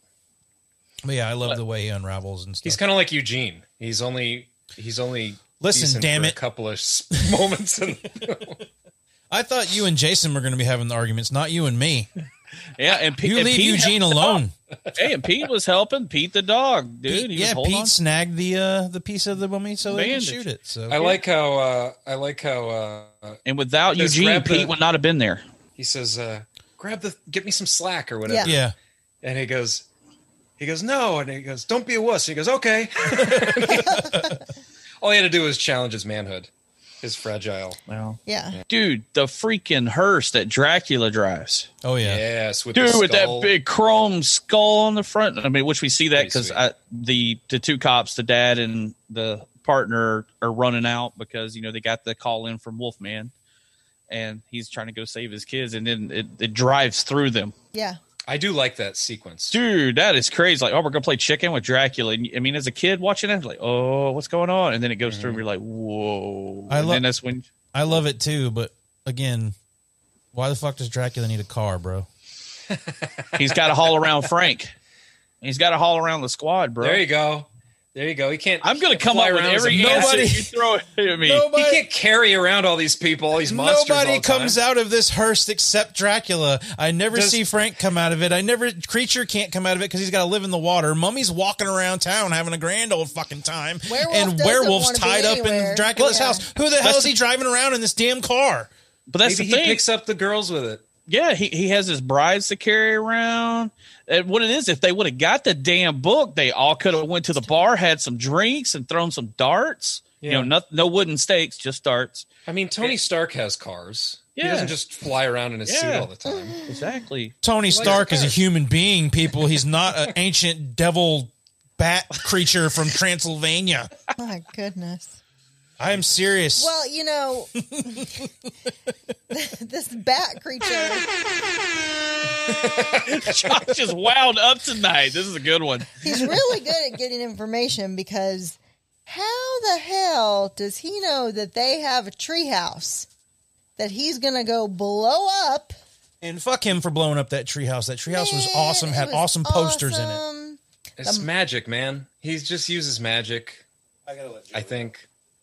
Or maybe he flies around as a bat, or maybe the mummy does recon for him, or any of the other guys do recon for him. There's water comes up right to the base of the tree, so the Gill Man could have just been. Yeah, Gill Man could have been there the whole entire time, just keeping tabs on him, waiting for the book to show answers. Jason, we have answers for everything. We got you this. ask a question, we'll take care of it. Yeah, it's me and Eric. We have your whole paranormal monster. I thought we'd be at odds tonight, but we are explanations. Same page, friend. Yeah, Josh is totally against us tonight, and he has stepped away because he's such a Eugene microphone. Fan. So Dracula blows up the treehouse. The mom hears it, and she's running around, and I think the dad shows up. But what I noticed in this scene is there are bags packed in the hallway. Oh, yeah. Mom's out. She was leaving. She was on her way out. Wow. The monsters have brought them back together. Right. And certainly it hasn't solved any of their home problems. No, none whatsoever. It does magically save their marriage. But another quote that we actually missed is when Dracula blows up that clubhouse. I love the line when he's walking away. Meeting adjourned. So he throws that freaking and it blows it up. I was like, but it's the tone of his voice, the way he says it is like, oh, that's badass. He does have like a gravitas to him that is commendable, considering he's dressed like he looks silly, like he's so his costume is silly, but he plays it so straight. It actually it's a good. Well, it's silly, but it's the throwback to the whole Bela Lugosi style vampire Dracula. We've discussed all the other monsters, and Jason brought up Dracula in the beginning, but I think Dracula is the weakest here. I mean, he leads things along, but I don't like the actor. I don't like the way he's playing it. That's my hot take, ladies and gentlemen. No more hot takes. No more hot takes for Josh. You had what about when he unceremoniously kills the partner? That's hard. Oh yeah, dude. I looked at Jenny and I was like, "Holy shit, they're really killing motherfuckers in this movie." Dying. That's what I'm saying. You were talking about there's not much adult. That's pretty adult. Watch the guy blow up in the car and burn to death. Yeah, in the last 10 minutes of the movie, they decided to throw a whole bunch in here. You got Creature smashing a dude's head, Jason Voorhees style. Yeah. And then fucking Dracula annihilating all the cops that approach him. And there's one shot that's a little bit of a gag as he's walking up, but he grabs one of the cops by the head and he's got the hat on. And when he snaps like his neck, the hat falls off, and people thought that like he decapitated the cop. And Frank Decker was like, "Oh no, that's just a nice little visual thing that happened that looks that way, but no, that was not our intention to decapitate the cop." This goes back to where Eric and you, or at least the two of you guys mentioned about the movie not holding up. Yes, they pull up in downtown, wherever town they are, which is basically backlot Universal Studios. Yeah. And it definitely looks like a set. The library in there is in a bunch of movies. They talk about it in the commentary. Well, did you notice when he looks up at the clock tower? Dude, I was like, is that the clock tower from Back to the Future? It's not. I know, but you look at it, you're like, whoa. It's kind of reminiscent of the Gremlins. Yeah. Gremlins, yeah. I mean, I definitely got the Back to the Future feel. Like when you look at that set, it's set up very similar with the church in the middle of the town and everything. And you got like a lightning storm and stuff like that. Exactly. Now, and then you get where the monsters all start showing up. Well, no, here, to piggyback on what you're talking about, it's the not. fly-in? No, it's not the neighborhood from Back to the Future. It is the neighborhood from Lethal Weapon. If you look when the car drives up into the house when Dracula blows up the treehouse, across the street is the house that's Murtaugh's house in Lethal Weapon. Holy shit! So there's another Shane Black connection. Yeah, Shane Black likes people driving up onto lawns. Dude, Shane Black likes people driving up on the lawns. He likes having kids intertwined with adult themed stuff. He likes kids to cuss. He likes Christmas. He likes kids to cuss. He likes L.A. So you really start to pick up on what he's about early on, especially with this movie. And then you get the fly-in of Dracula, the overhead. Yeah, that's kind of it doesn't bad. hold up today's. Yeah, it's the whole like almost reminiscent of the Batwing from Batman flying. Yeah, but that still looks awesome. Yeah, that still looks awesome. But this is like, okay, yeah, that really doesn't hold up. But it was cool in 1987. Yeah. So Horace is trying to get into a store, and the bullies are in the store, and they won't let him in. And Creature is chasing him, and he's got a shotgun. The bullies say something, fat kid. I don't know what. Good job, fat kid, or something. Yeah, just or go away or whatever. And he cocks the gun and says, "My name is Horace." And I just love it so much. And if anything about them calling him fat kid throughout the movie and everything, it gives him that, and it gives you a cool moment with Horace to where it's like, okay, you've been making fun of him the whole movie, but everybody has a purpose. Everybody is meant to be a part of this in some way. And I like that they give him the glory a little bit. They at least acknowledge the fact that he doesn't like being called that. Right. And you know what I mean? He's had enough. It's hurtful. So at least they do that, but they kind of play with the same. No. They play there too. So they kind of try to have it both ways, but it's nice that he gets his moment. Yeah. And talking back to the Stan Winston effects. I think it happens a little bit before the Horace moment, but when the bat's flying in and the dad shoots the flying bat, which is a great shot, obviously. Yeah. That when he's in the window and he goes upstairs and it's the half man, half bat. You're it's like, creepy. Whoa, that's so some creepy. creepy. Jenny was even like, "That's gross." Yeah, yeah. It does. Like Stan Winston or whoever was working on that particular thing was just like, let's make this really, really nasty. Let's Cronenberg this. Yeah, he's a little man bat. Him. Big time. And then Wolfman shows up, and Dad's fighting with Wolfman, and and so they blow up Wolfman. Well, they kick him out of a window onto a bomb or with a bomb. No, I think they shoved the dynamite in his pants. Right, but earlier when they were talking about how to kill a Wolfman, they reference it. Yeah, they say, "What if you push him out a window onto a bomb?" Yeah, or something like that, and then they do push him, and it doesn't work. It doesn't kill him. Can't kill him. And again, great effects where. Dude, that was great he too. He starts coming back together after being blown up. Well, no, but before he blows up, you get the famous. You get another. You're gonna need a bigger quote. You get another quote, and it's Sean. He goes, "Hey, asshole, you looked." When he turns around, I don't like that. It's pretty bad. That's lame.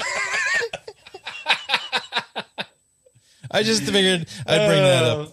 It's like an attempt at a great line. And yeah. Yeah, that one falls a little flat.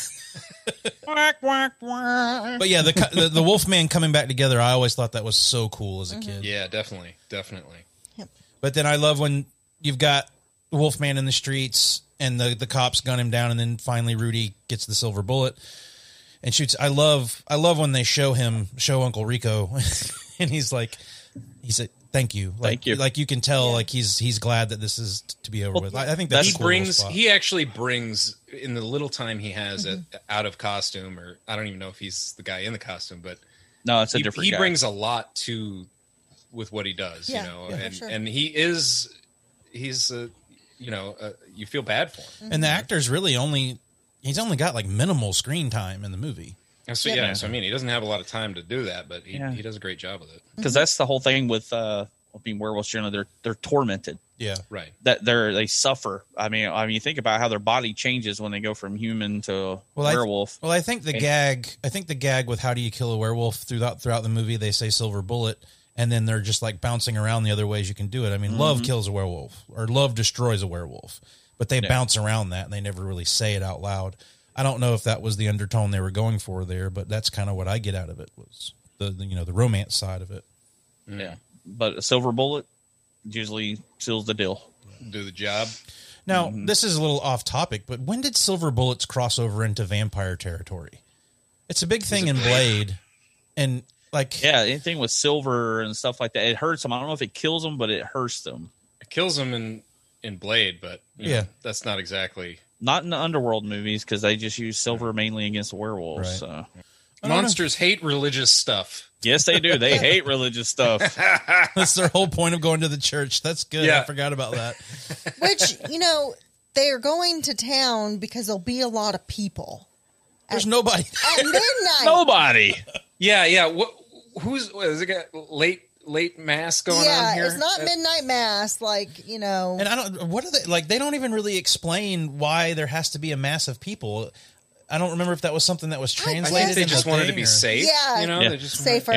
You're safer in numbers or something. But then we get the point where the sister they're actually going to do the whole spiel out of the book because everybody's showing up. Yeah, all the monsters. Well, all this. I just want to say before we go too much further. When the parents finally come into it, when the dad comes into it, and all this, everyone's together, I started really thinking about Stranger Things. Yeah.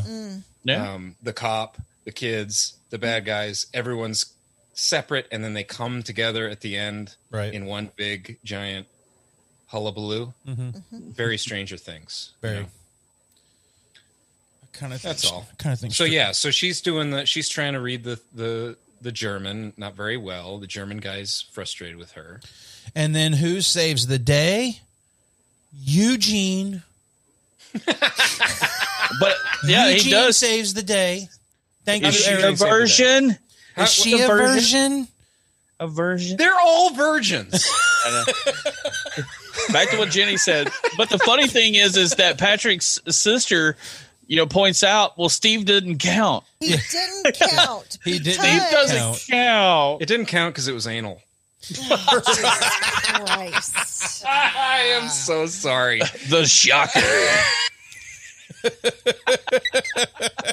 I'm sorry. I couldn't. Jenny has got her hand over her face because Eric just went there.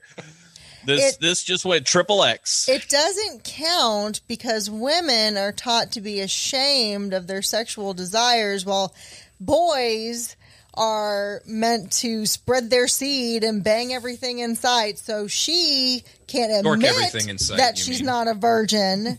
So she has to lie about it, which could cause the end of the world. You're right, Jenny. The idea that a woman isn't as valuable if she's not a virgin is absurd. Yeah. Yes. Thank you. We all concur with Jenny. I'm with you on that. This has been Feminist Corner with Jenny Lynn. Girl power. You go, girl. So we find out she's not a virgin. So Eugene promptly saves the day and says, "Is she a virgin?" They get Phoebe to read say it. Right? What an idiot. Eric, why do you hate 8-year-old children? He hated his children when they were 8. Just Eugene, man. Just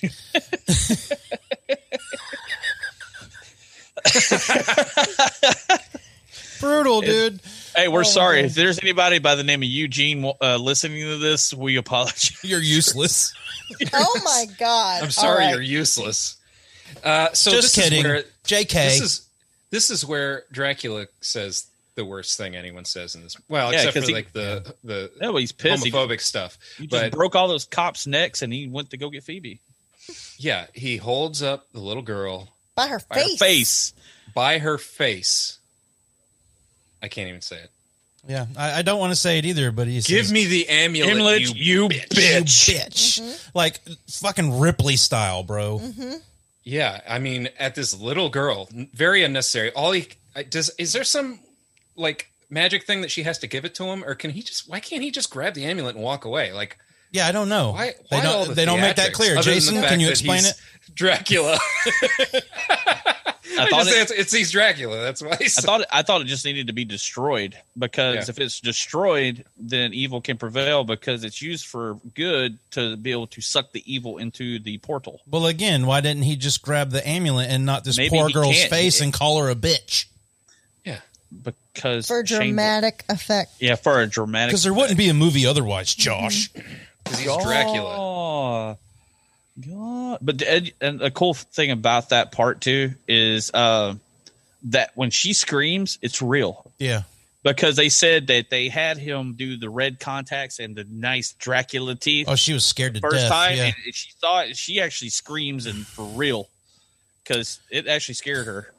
I was like, I would be too, because you go from the regular like Josh said, he's just so Dracula walk around, but that part with the red veiny eyes and the big teeth. That point is the only point where I think Dracula looks good, is when they've got the red eyes and the teeth. Yeah, and his teeth look great. Yeah, and then all of a sudden you see like what's going on with Dracula. He just kind of stops and he kind of turns, and then we see Frank has got a hold of him. Yep, from behind. Frank saves the day. He got to save his Phoebe. Yep, Sloth comes in and saves the day.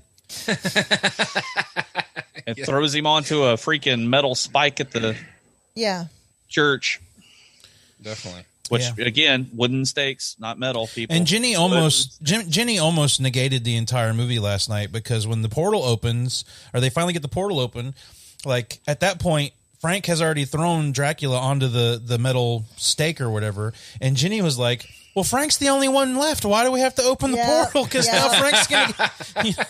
And then I was like, "Oh wait, that's why," because he comes back. Because Dracula's not dead. Dracula. And the third bride is flying around in bat form. She's actually going like, well, there's the dead one that's sliding next to them as they're sliding towards the portal.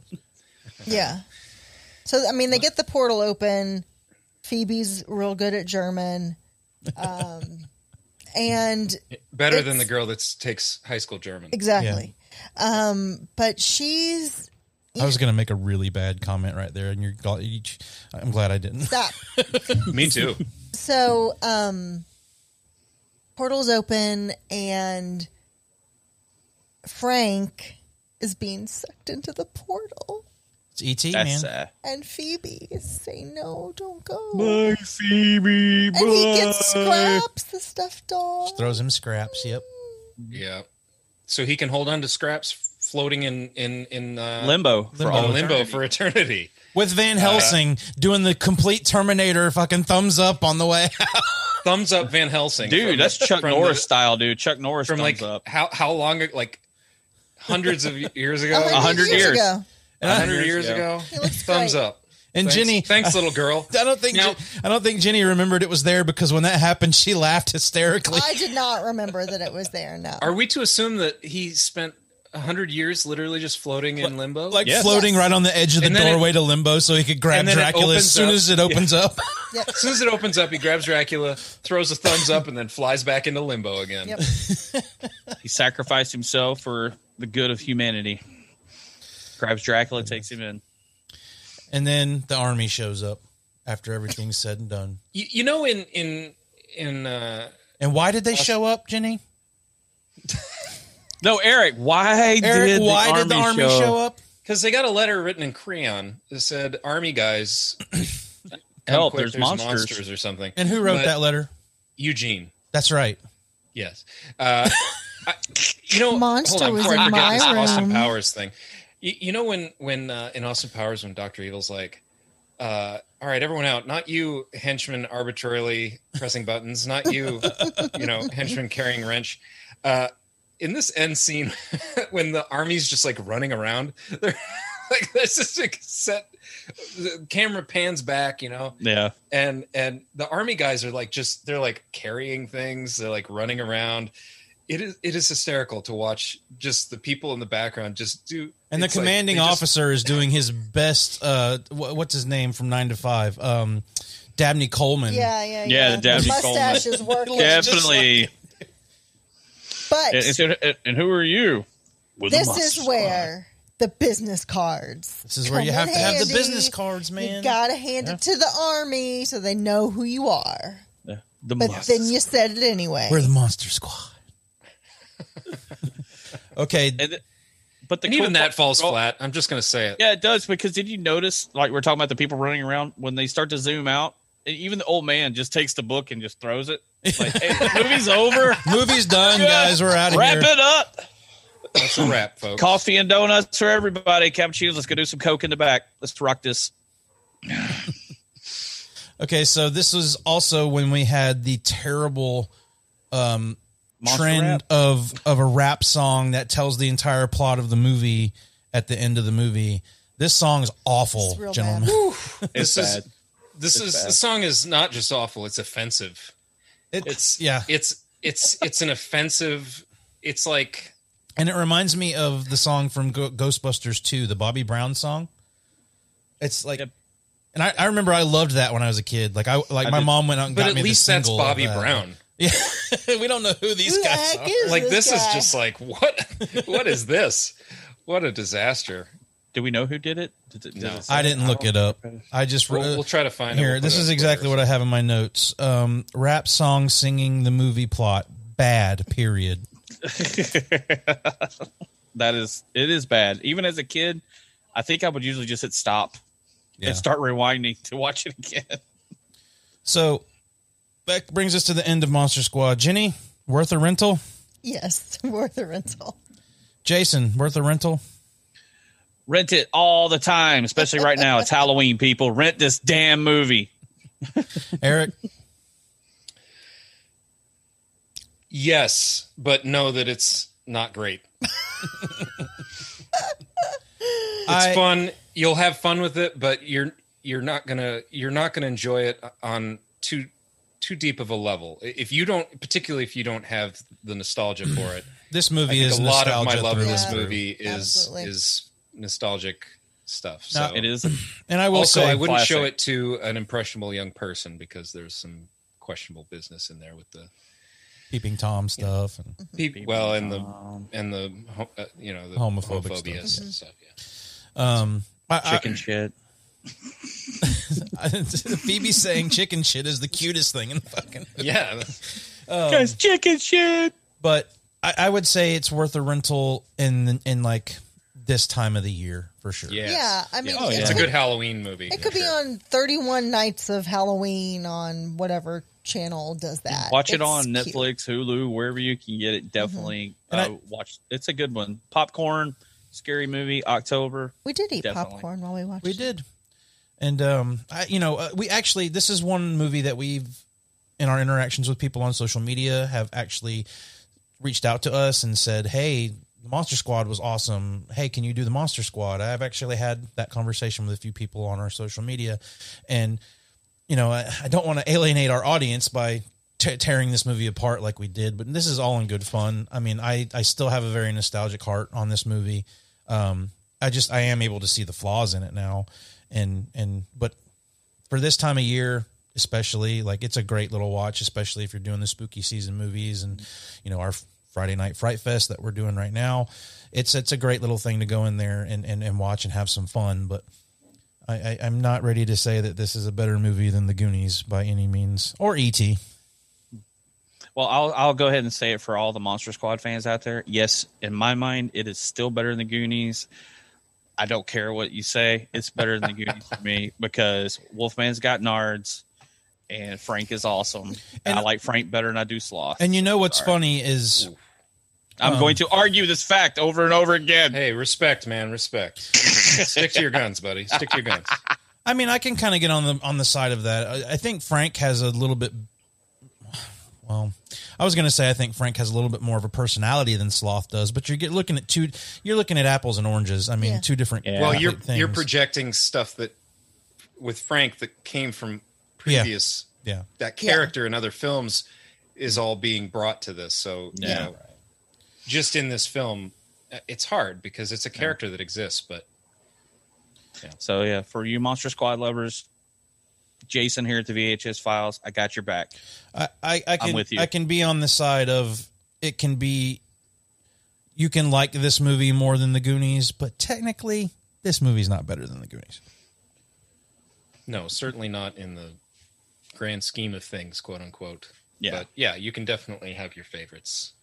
And even as short as Monster Squad is at 82 minutes long, I feel like Goonies, even being a longer movie, has a better pace, and there's more happening in the Goonies than the Monsters. Like, I found dull moments in this. Like, I feel like even though it's a fun little conversation and there's some smart things in it, the stuff with Scary German Guy was a little boring. Like, the lead up to some things was a bit boring in this watch. Most of the stuff in the police station is kind of boring. Well, the only I love the partner, dude. This guy. Yeah, anytime that dude's saying something, and I wish I would have pulled more clips from him, but anytime that guy says something in this movie other than, no, don't let me blow up in this car, is hilarious. Well, that character feels like he walked out of Lethal Weapon into this movie, you know? Well, that brings us to our next segment. Almost Famous. I know that dude. I don't know them. I know her. Haven't you ever heard of that guy? What's his name? That guy who was in that movie that was out last year. Almost Famous. The entire cast. There are a ton. Oh, except for the kids. The kids are unknowns, and I think they stayed that way. For good reason, probably. Most of the people were the monsters. They're the ones who are more well-known, not for the monsters, but the actual actors who played them. Yeah. Well, the very obscure one that I saw from the beginning of the movie was the pilot guy. Yes. This gentleman. I've seen him in multiple things in the 80s for sure. Like, you know, he was in Mean Streets. He was in Shawshank Redemption. He had a little part in Four Rooms. He was in Sopranos, Vice Versa, Judge Reinhold, Fred Savage movie that I watched a bunch when I was a kid. That's what I mainly remember him from, is that movie. I recognize the other pilot too. He did a ton of television in the 80s and 90s. Yeah, I didn't recognize him, but that guy was David Proval. And then you have Mary Ellen Trainor, which was the mom from the Goonies, Lethal Weapon psychiatrist. So she's been in all kinds of stuff. Jonathan Grise, Napoleon Dynamite, Uncle Rico. Yeah, Tom Noonan. That dude's been Tom Noonan definitely. But the John Grise, dude, that guy has had an insane career. Dude, I mean, I loved him in Real Rico, Genius, of course. Yeah, Men in Black, Real Genius, The Jeffersons, Jake and the Fat Man, Quantum Leap, L.A. Law, Get Shorty, Martin, The X-Files, Get Shorty, 90210, Seinfeld, ER, 24. Like, he's been in a million TV shows. Like, just a character actor that's had a long career. Wow. That's the guy that just sticks out to me, of a guy you just know his face, you know? Well, I think is obscure, but he's actually probably one of the people who's actually done something, is Tom Woodruff Jr. He's the guy who plays the Gill Man. He actually plays Pumpkinhead in the Pumpkinhead movie. Oh, he's an effects guy, right? But he's an effects guy, and he actually won an Oscar for Death Becomes Her. For his work in it. He won an Oscar for that. So I was going to go with Tom Woodruff Jr. or Tom Noonan. So Josh has never seen Death Becomes Her. What? You haven't seen the movie? If anybody could see Eric's face right now. Oh my God, dude, I've seen that movie. What a loser. I've never seen it. Yeah, me too. How do I host a podcast about movies? Don't know. Well, I was going to say, for my Almost Famous is Jason Hervey. I mean, who the hell's that? EJ from Wonder Years. He's the bully. He's from Wonder Years. Like, you guys, I know you didn't watch it. Yeah, whatever. Wonder Years was huge. huge. Oh, dude, I'm still in love with, what's her name? Winnie Cooper. Winnie Cooper. Dude, I'm still in love with Winnie Cooper. I loved her. Josh has never seen one episode of The Wonder Years. What? You haven't seen the movie? What? This is from tough look. This is from our manager here at the VHS Files. The store manager doesn't. I thought to do this show because I thought I had seen a lot of things. Well, Jason Hervey was not only in this movie and The Wonder Years, he was in Back to the Future. He was in Pee-wee's Big Adventure. Back to the Future. I forgot. Yeah, I forgot he was in that. Yeah. So that's coming up soon, by the way. He's, good job, Jenny. One that I would see and say, hey, that guy. Hey, that guy. I hate him. Sure. Okay, my almost famous is going to be the guy from Die Hard, Eugene's dad. Yeah, that's a good one. Yeah. Mm-hmm. That's a good one. Of course you would pick Eugene's dad. You love Eugene so much. Make fists with your toes. And Tom Noonan's not a super well-known guy, but I mean, obviously you guys know him for more than I do. Dude, he was the bad guy in RoboCop 2. He becomes the other Robo guy. He was got such an unusual look to him. Yeah. He was the fireman axe guy, bad guy in Last Action Hero. I definitely remember him being super creepy in Manhunter. Yes. Yeah. That's really the only thing I know him from other than this. So, that brings us to our next segment. The good, the bad, the ugly. I'm going to start good, the bad, and the ugly this week. My good is Phoebe, Frankenstein, and Pete the dog. What is this trend of people picking multiple goods? They come in a package. Make a decision. It's a package deal, man. I could have thrown Eugene in there, but I didn't. It's a slippery slope. You didn't. You're right. I know why you didn't. So do you.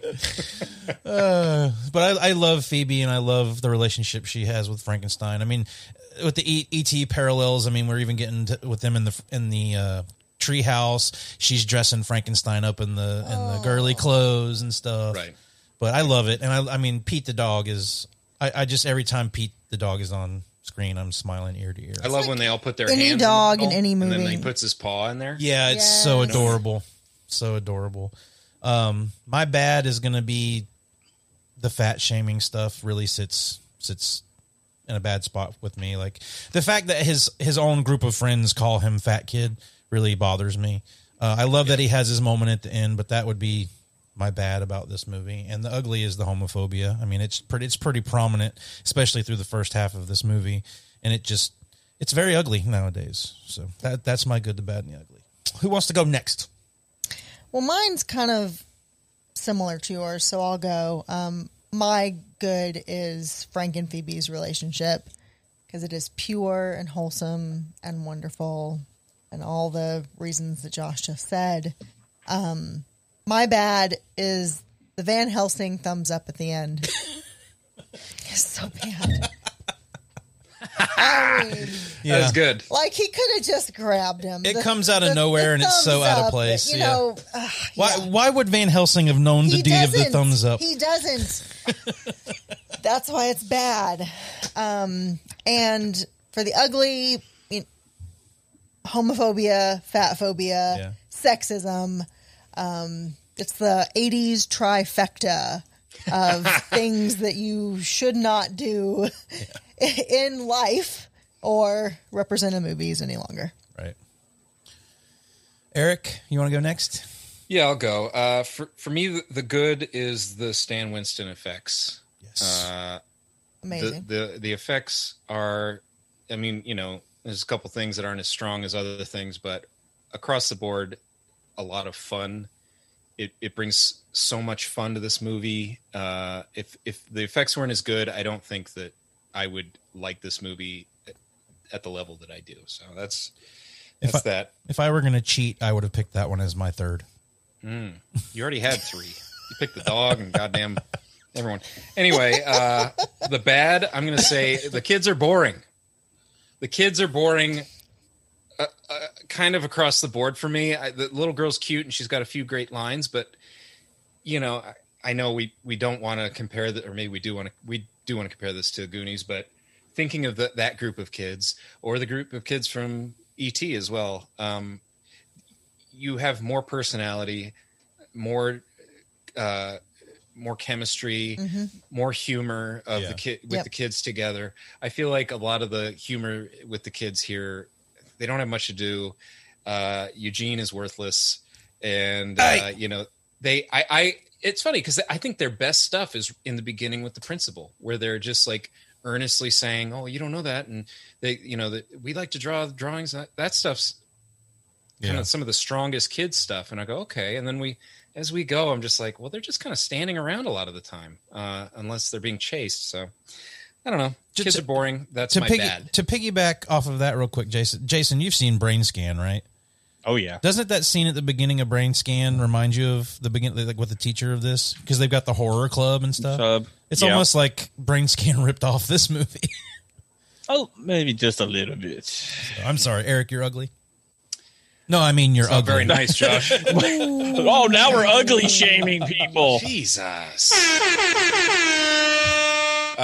I was going to say the homophobic stuff. Obviously, that's the worst. And we do understand that this was a different time and all that kind of stuff. But there's a lot of movies that came out before this that don't do that. And, the idea that this is supposed to be a movie for kids, and we have our like I said before, it's not even bad people saying this stuff. These are our leads in the first 10 minutes of the movie, casually throwing around things. So that's we've talked about that. Go ahead, Jason. My good. Me and Eric are kind of on the same page there. The monsters, the effects of the monsters, just the overall old school, Universal, not Universal monsters that I grew up with as a kid. Still love them. The Wolfman, Dracula, all of them. Yeah, and we touched on it. Dracula is probably the weakest, I think, of all of them as far as just the overall look. But Stan Winston did a great job with what he could because, like you said, that with Universal having the copyrights and the licensing to that, he did a good job of creating his own version of the Universal monsters the best he could. And, of course, Stan Winston is still, even though he's not here anymore, he's still the best. I'm sorry. Legend. The legend for sure. But my bad, I will admit. Is it Eugene? No. A lot of the practical effects do not hold up to today. Like you said, the bat flying in, the whole backlot scene there, it's a backlot. It didn't even come close to looking like a downtown area. Some of the bats from Spirit Halloween stuff hanging up. Yeah, they don't hold up to this day, but it still made it for a fun watch when I was a kid. But yeah, as of today, that's my bad. My ugly, I think I'm the saddest because I've read this before is the fact, this movie had a $12 million budget and only made $3.8 million. And then I've read a lot on this and I agree. They said they feel like Monster Squad didn't get the love it needed because of the Goonies and Lost Boys, because it kind of fell in between. It wasn't young enough for the Goonies and it wasn't old enough for Lost Boys. Well, I can tell you why. It's because those are better fucking movies. But except for the Goonies. But it didn't get the love it deserved because it wasn't good enough to get that love. I think it did. I think, and like you said, it has a cult following nowadays, and you got people hitting us up on social media. Hey, dude, Monster Squad. And I think that's what my ugly is. It's just kind of bad that a movie that I thought was a great childhood movie just kind of got lost in between. Those are great movies. Goonies is a great movie. Lost Boys is, like I said, a top 3 vampire movie for me.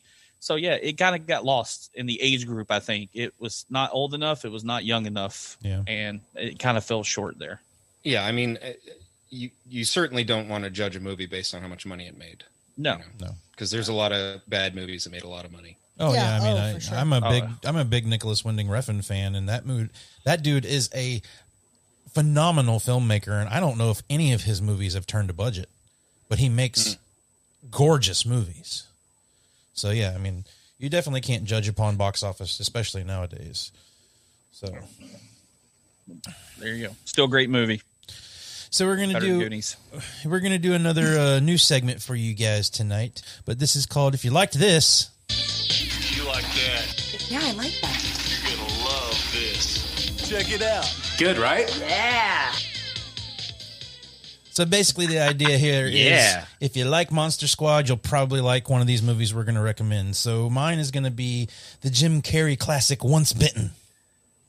Has anybody seen Once Bitten? Dude. Yeah.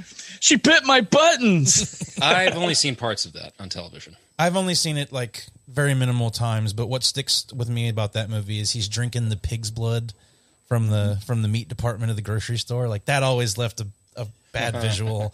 But I mean, it's the same goofy premise like this would be in this another 80s movie, and you can see Jim Carrey before he was Jim Carrey when he was almost famous. So, but that would be my pick for if you like this, you might like that. Jenny, do you have anything? The Goonies. If you like this, you'll love the Goonies. You'll love it. Or E.T. That's cheating. E.T.'s good too. That's cheating. Jason, we've what do already you done got? the Goonies. Well, just because, Eric's all about doing one, I'm going to give a threefer on this one. I'm going to say if you love Monster Squad, you glutton, I would recommend another great favorite of mine, Fright Night. Vampires, people teaming up to kill the vampires next door. And I'm talking about the original, not the remake, the original 80s. I like Fright the Night. remake, though.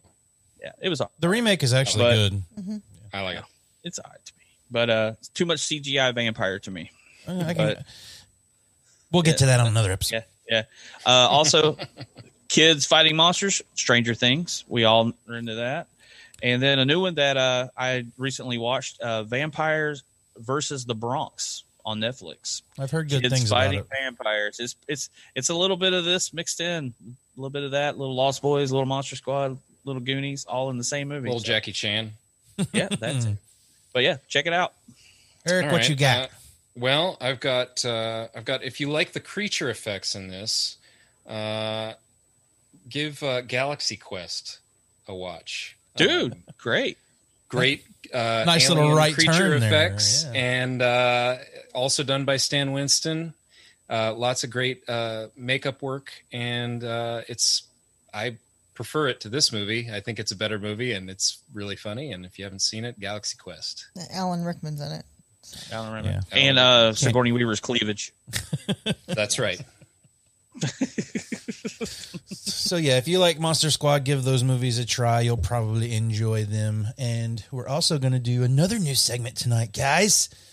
So many segments. Segments. Yeah. Hey, do our segments have segments? Our segments have segments now.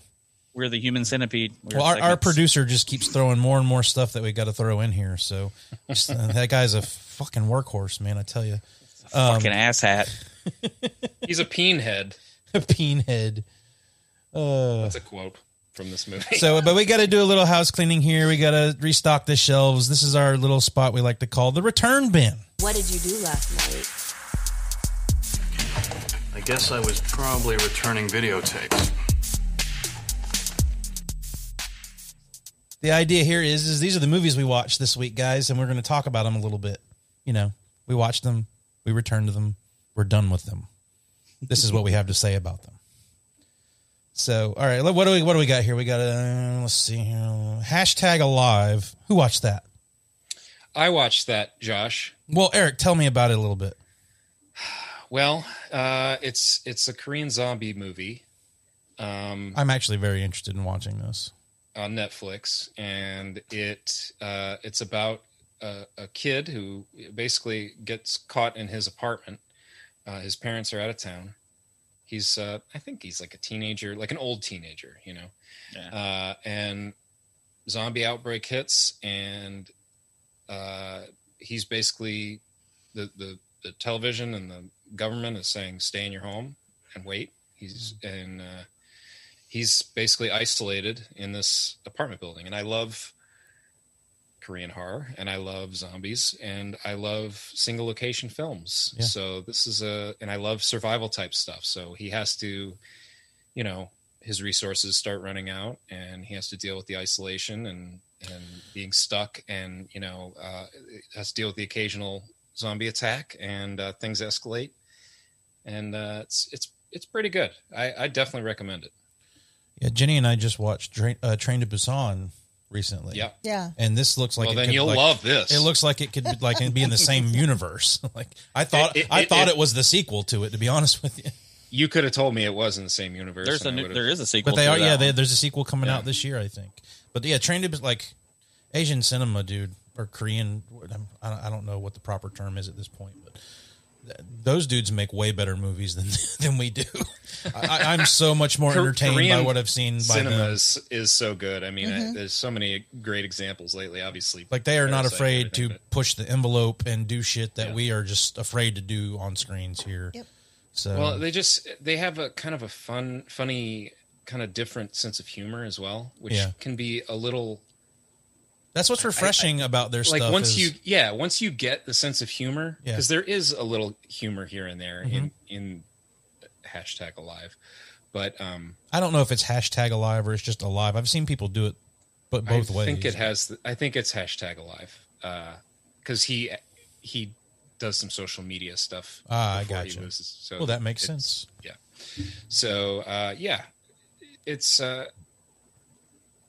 A lot of great Korean horror out there and Korean other things that aren't horror. But in this case, it was Korean horror, and it was good. All right. What else we got here? Books of Blood. Who watched that? I did. Tell me about it. Books of Blood is... Briefly. It's no, I'm going to go heavy, long-winded here. Give me a full review. Full review, beginning to end. Okay. Let me crack my knuckles. No, Books of Blood is a Clive Barker movie based on his books. It is so it's on not Hulu. just a clever name. It's not just a clever name, and I just threw my mouse on the floor. And it's like an anthology movie. It's got multiple stories going on at one time throughout the whole movie. They do intertwine toward the end. You kind of figure out what's going on. It's if you like Clive Barker's older stuff like Hellraiser, because it's got a little bit of body horror type stuff in it. A little bit of demons and ghosts and stuff like that, especially for this time of year. It's spooky season for everybody. As Jenny says, spooky season. Spooky. I definitely would give this a watch, and it was very entertaining. I mean, I think it could have been a little scarier, maybe more Hellraiser-ish, but I definitely enjoyed the watch. But cool. Yeah, check it out. Books of Blood on Hulu. Cool. All right, we got The Cure for Wellness. I watched that one. Actually, we watched that one together. Yeah, we did. It was a rewatch. Basic premise. Have we watched it since the theater? No, this was the first time. Basic premise is that Dane DeHaan is a high-powered executive, and he is sent to Switzerland. Yeah. Switzerland? Yeah. To bring back another executive who has gone on a wellness retreat and has basically said he's not coming back. The first time I saw this, I liked it, but it's one of those movies that's very weird. So you're kind of trying to feel your way through it the entire movie, and you're not really sure about anything when you leave the theater. I enjoyed it much more on this rewatch. I found it super effective, and I can say I really like this movie. It's I picked up on a lot more themes and connections this time than I did the first time, which made it more enjoyable.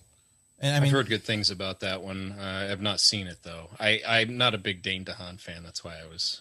He is the weakest part of the movie, I would say, but he actually pulls it off in this one because he's a little slimy and he needs to be in this one, where sometimes he's supposed to be the lead and he is a little slimy and doesn't feel very much like he should be the lead of a movie he's in. But he works in this one pretty well, I think. What was the one movie he was in where they had the superpowers? Chronicle. That was Chronicle. decent. Yeah. I like that one. That's probably my good movie. He's a horrible Green Goblin. Yeah, we won't talk about him in the Spider-Man movies. Good God Almighty! So, all right, we'll see if we can blow through the rest of these pretty quick here. Vampires versus the Bronx. Jason, you said you watched this, right? Yes, another one, good, funny Halloween type movie. Kids fighting monsters. Very much, it's just a bunch of kids proud to be where they're from. They're from the Bronx. They love it. And then, of course, scary corporate vampires move into the neighborhood, buying up everything and trying to run everybody out. So It has all the cool little cliches of vampires in it. Like again, the kids Goonies cliches, Monster Squad type stuff in it. But it's a fun watch. I mean, it's not top tier anything, but it's just a fun watch, especially for the Halloween season. The title reminds me of Attack the Block. I know, Eric, you've seen Attack the Block, right? Mm-hmm. Yeah. Okay, well, I watched a movie called Blood Diner from the 80s. This movie was something else, I got to tell you. It's out there, man. I mean, it's worth watching just for the fact of all the shit that goes down in it, but it's bizarre as hell. But it's definitely 80s cheese. I just got on a old 80s cheese kick this week and decided to watch this, and it's bizarre, man. Like, I would love to watch this with a group of people and see how they comment on it as it goes out. But it's also got some very, non-PC stuff in it. And I mean, it's a horror movie, so it probably doesn't have to have, but it was something else. Like, I would love to sit down and watch it with everybody. Like, if we could have a showing of this movie and watch it together, I would love to hear everybody comment on it. So, but I think that's going to do it for this episode of the VHS Files. We did it. We did it, guys. Yay! So next week, we're going to be talking Halloween, part 1 and 2. Whoa! Talking about Mr. Michael Myers next week. And the boogeyman's here. This one could potentially be a little bit of a longer episode because there's probably a lot to say here. A lot of opinions about Halloween, and it's a big part of my movie going, or the reason why I love movies. I think Jenny, even, not being a big horror movie buff, has a lot of respect for the movie as it is. Jason's favorite movie. Eric, I think Eric would probably be the newcomer to this, so it's going to be interesting to have that conversation. Well, with him. I'm just glad we finally got to some John Carpenter. Yeah. And we'll be talking about him a lot. We need more John Carpenter. Yeah. There will be more. Podcast. Yeah. Yes. Because I'm a large John Carpenter fan. But we're going to have our Halloween not extra for large. Yeah. Well, we're going to have Halloween for our Halloween episode. Yeah, that episode, Halloween, will be dropping the day before Halloween, so you could listen to it on Halloween and make it a big special day. So there you go. But thank you so Spooky much. time is here. Thank you so much to everybody who's been listening and tuning in for our Friday night Fright Fest this month in October. We really appreciate it. We've had a lot of people interacting with us on social media, and we love that. Please give us a like and a subscribe and a review on iTunes or Spotify or wherever you get your podcast. And until next time, be kind, rewind. Bye, everybody. Bye. Good night. Woo. Bye. It's over. It's over. Get the fuck out. You've been listening to the VHS Files podcast. Watch a few movies, take a few notes. If you like what you heard, please subscribe and drop us a rating and a review wherever you get your podcast. It was fun. Email us your comments, questions, and movie suggestions at the.vhsfiles@gmail.com. I've seen one too many movies. Follow us on Facebook at VHS Files Podcast. Don't you blame the movies! On Instagram at VHS.files. Movies don't create psychos! On Twitter at VHS_files. Movies make psychos more creative! And head over to our YouTube channel at the VHS Files Podcast for more content. Thanks for listening. Monster Squad requires monster energy. Motherfucker, you better come up here with some whiskey dick action. Oh, I hate good music. I have things to say about this movie. I think we made him mad, dude. He just got up and left the microphone.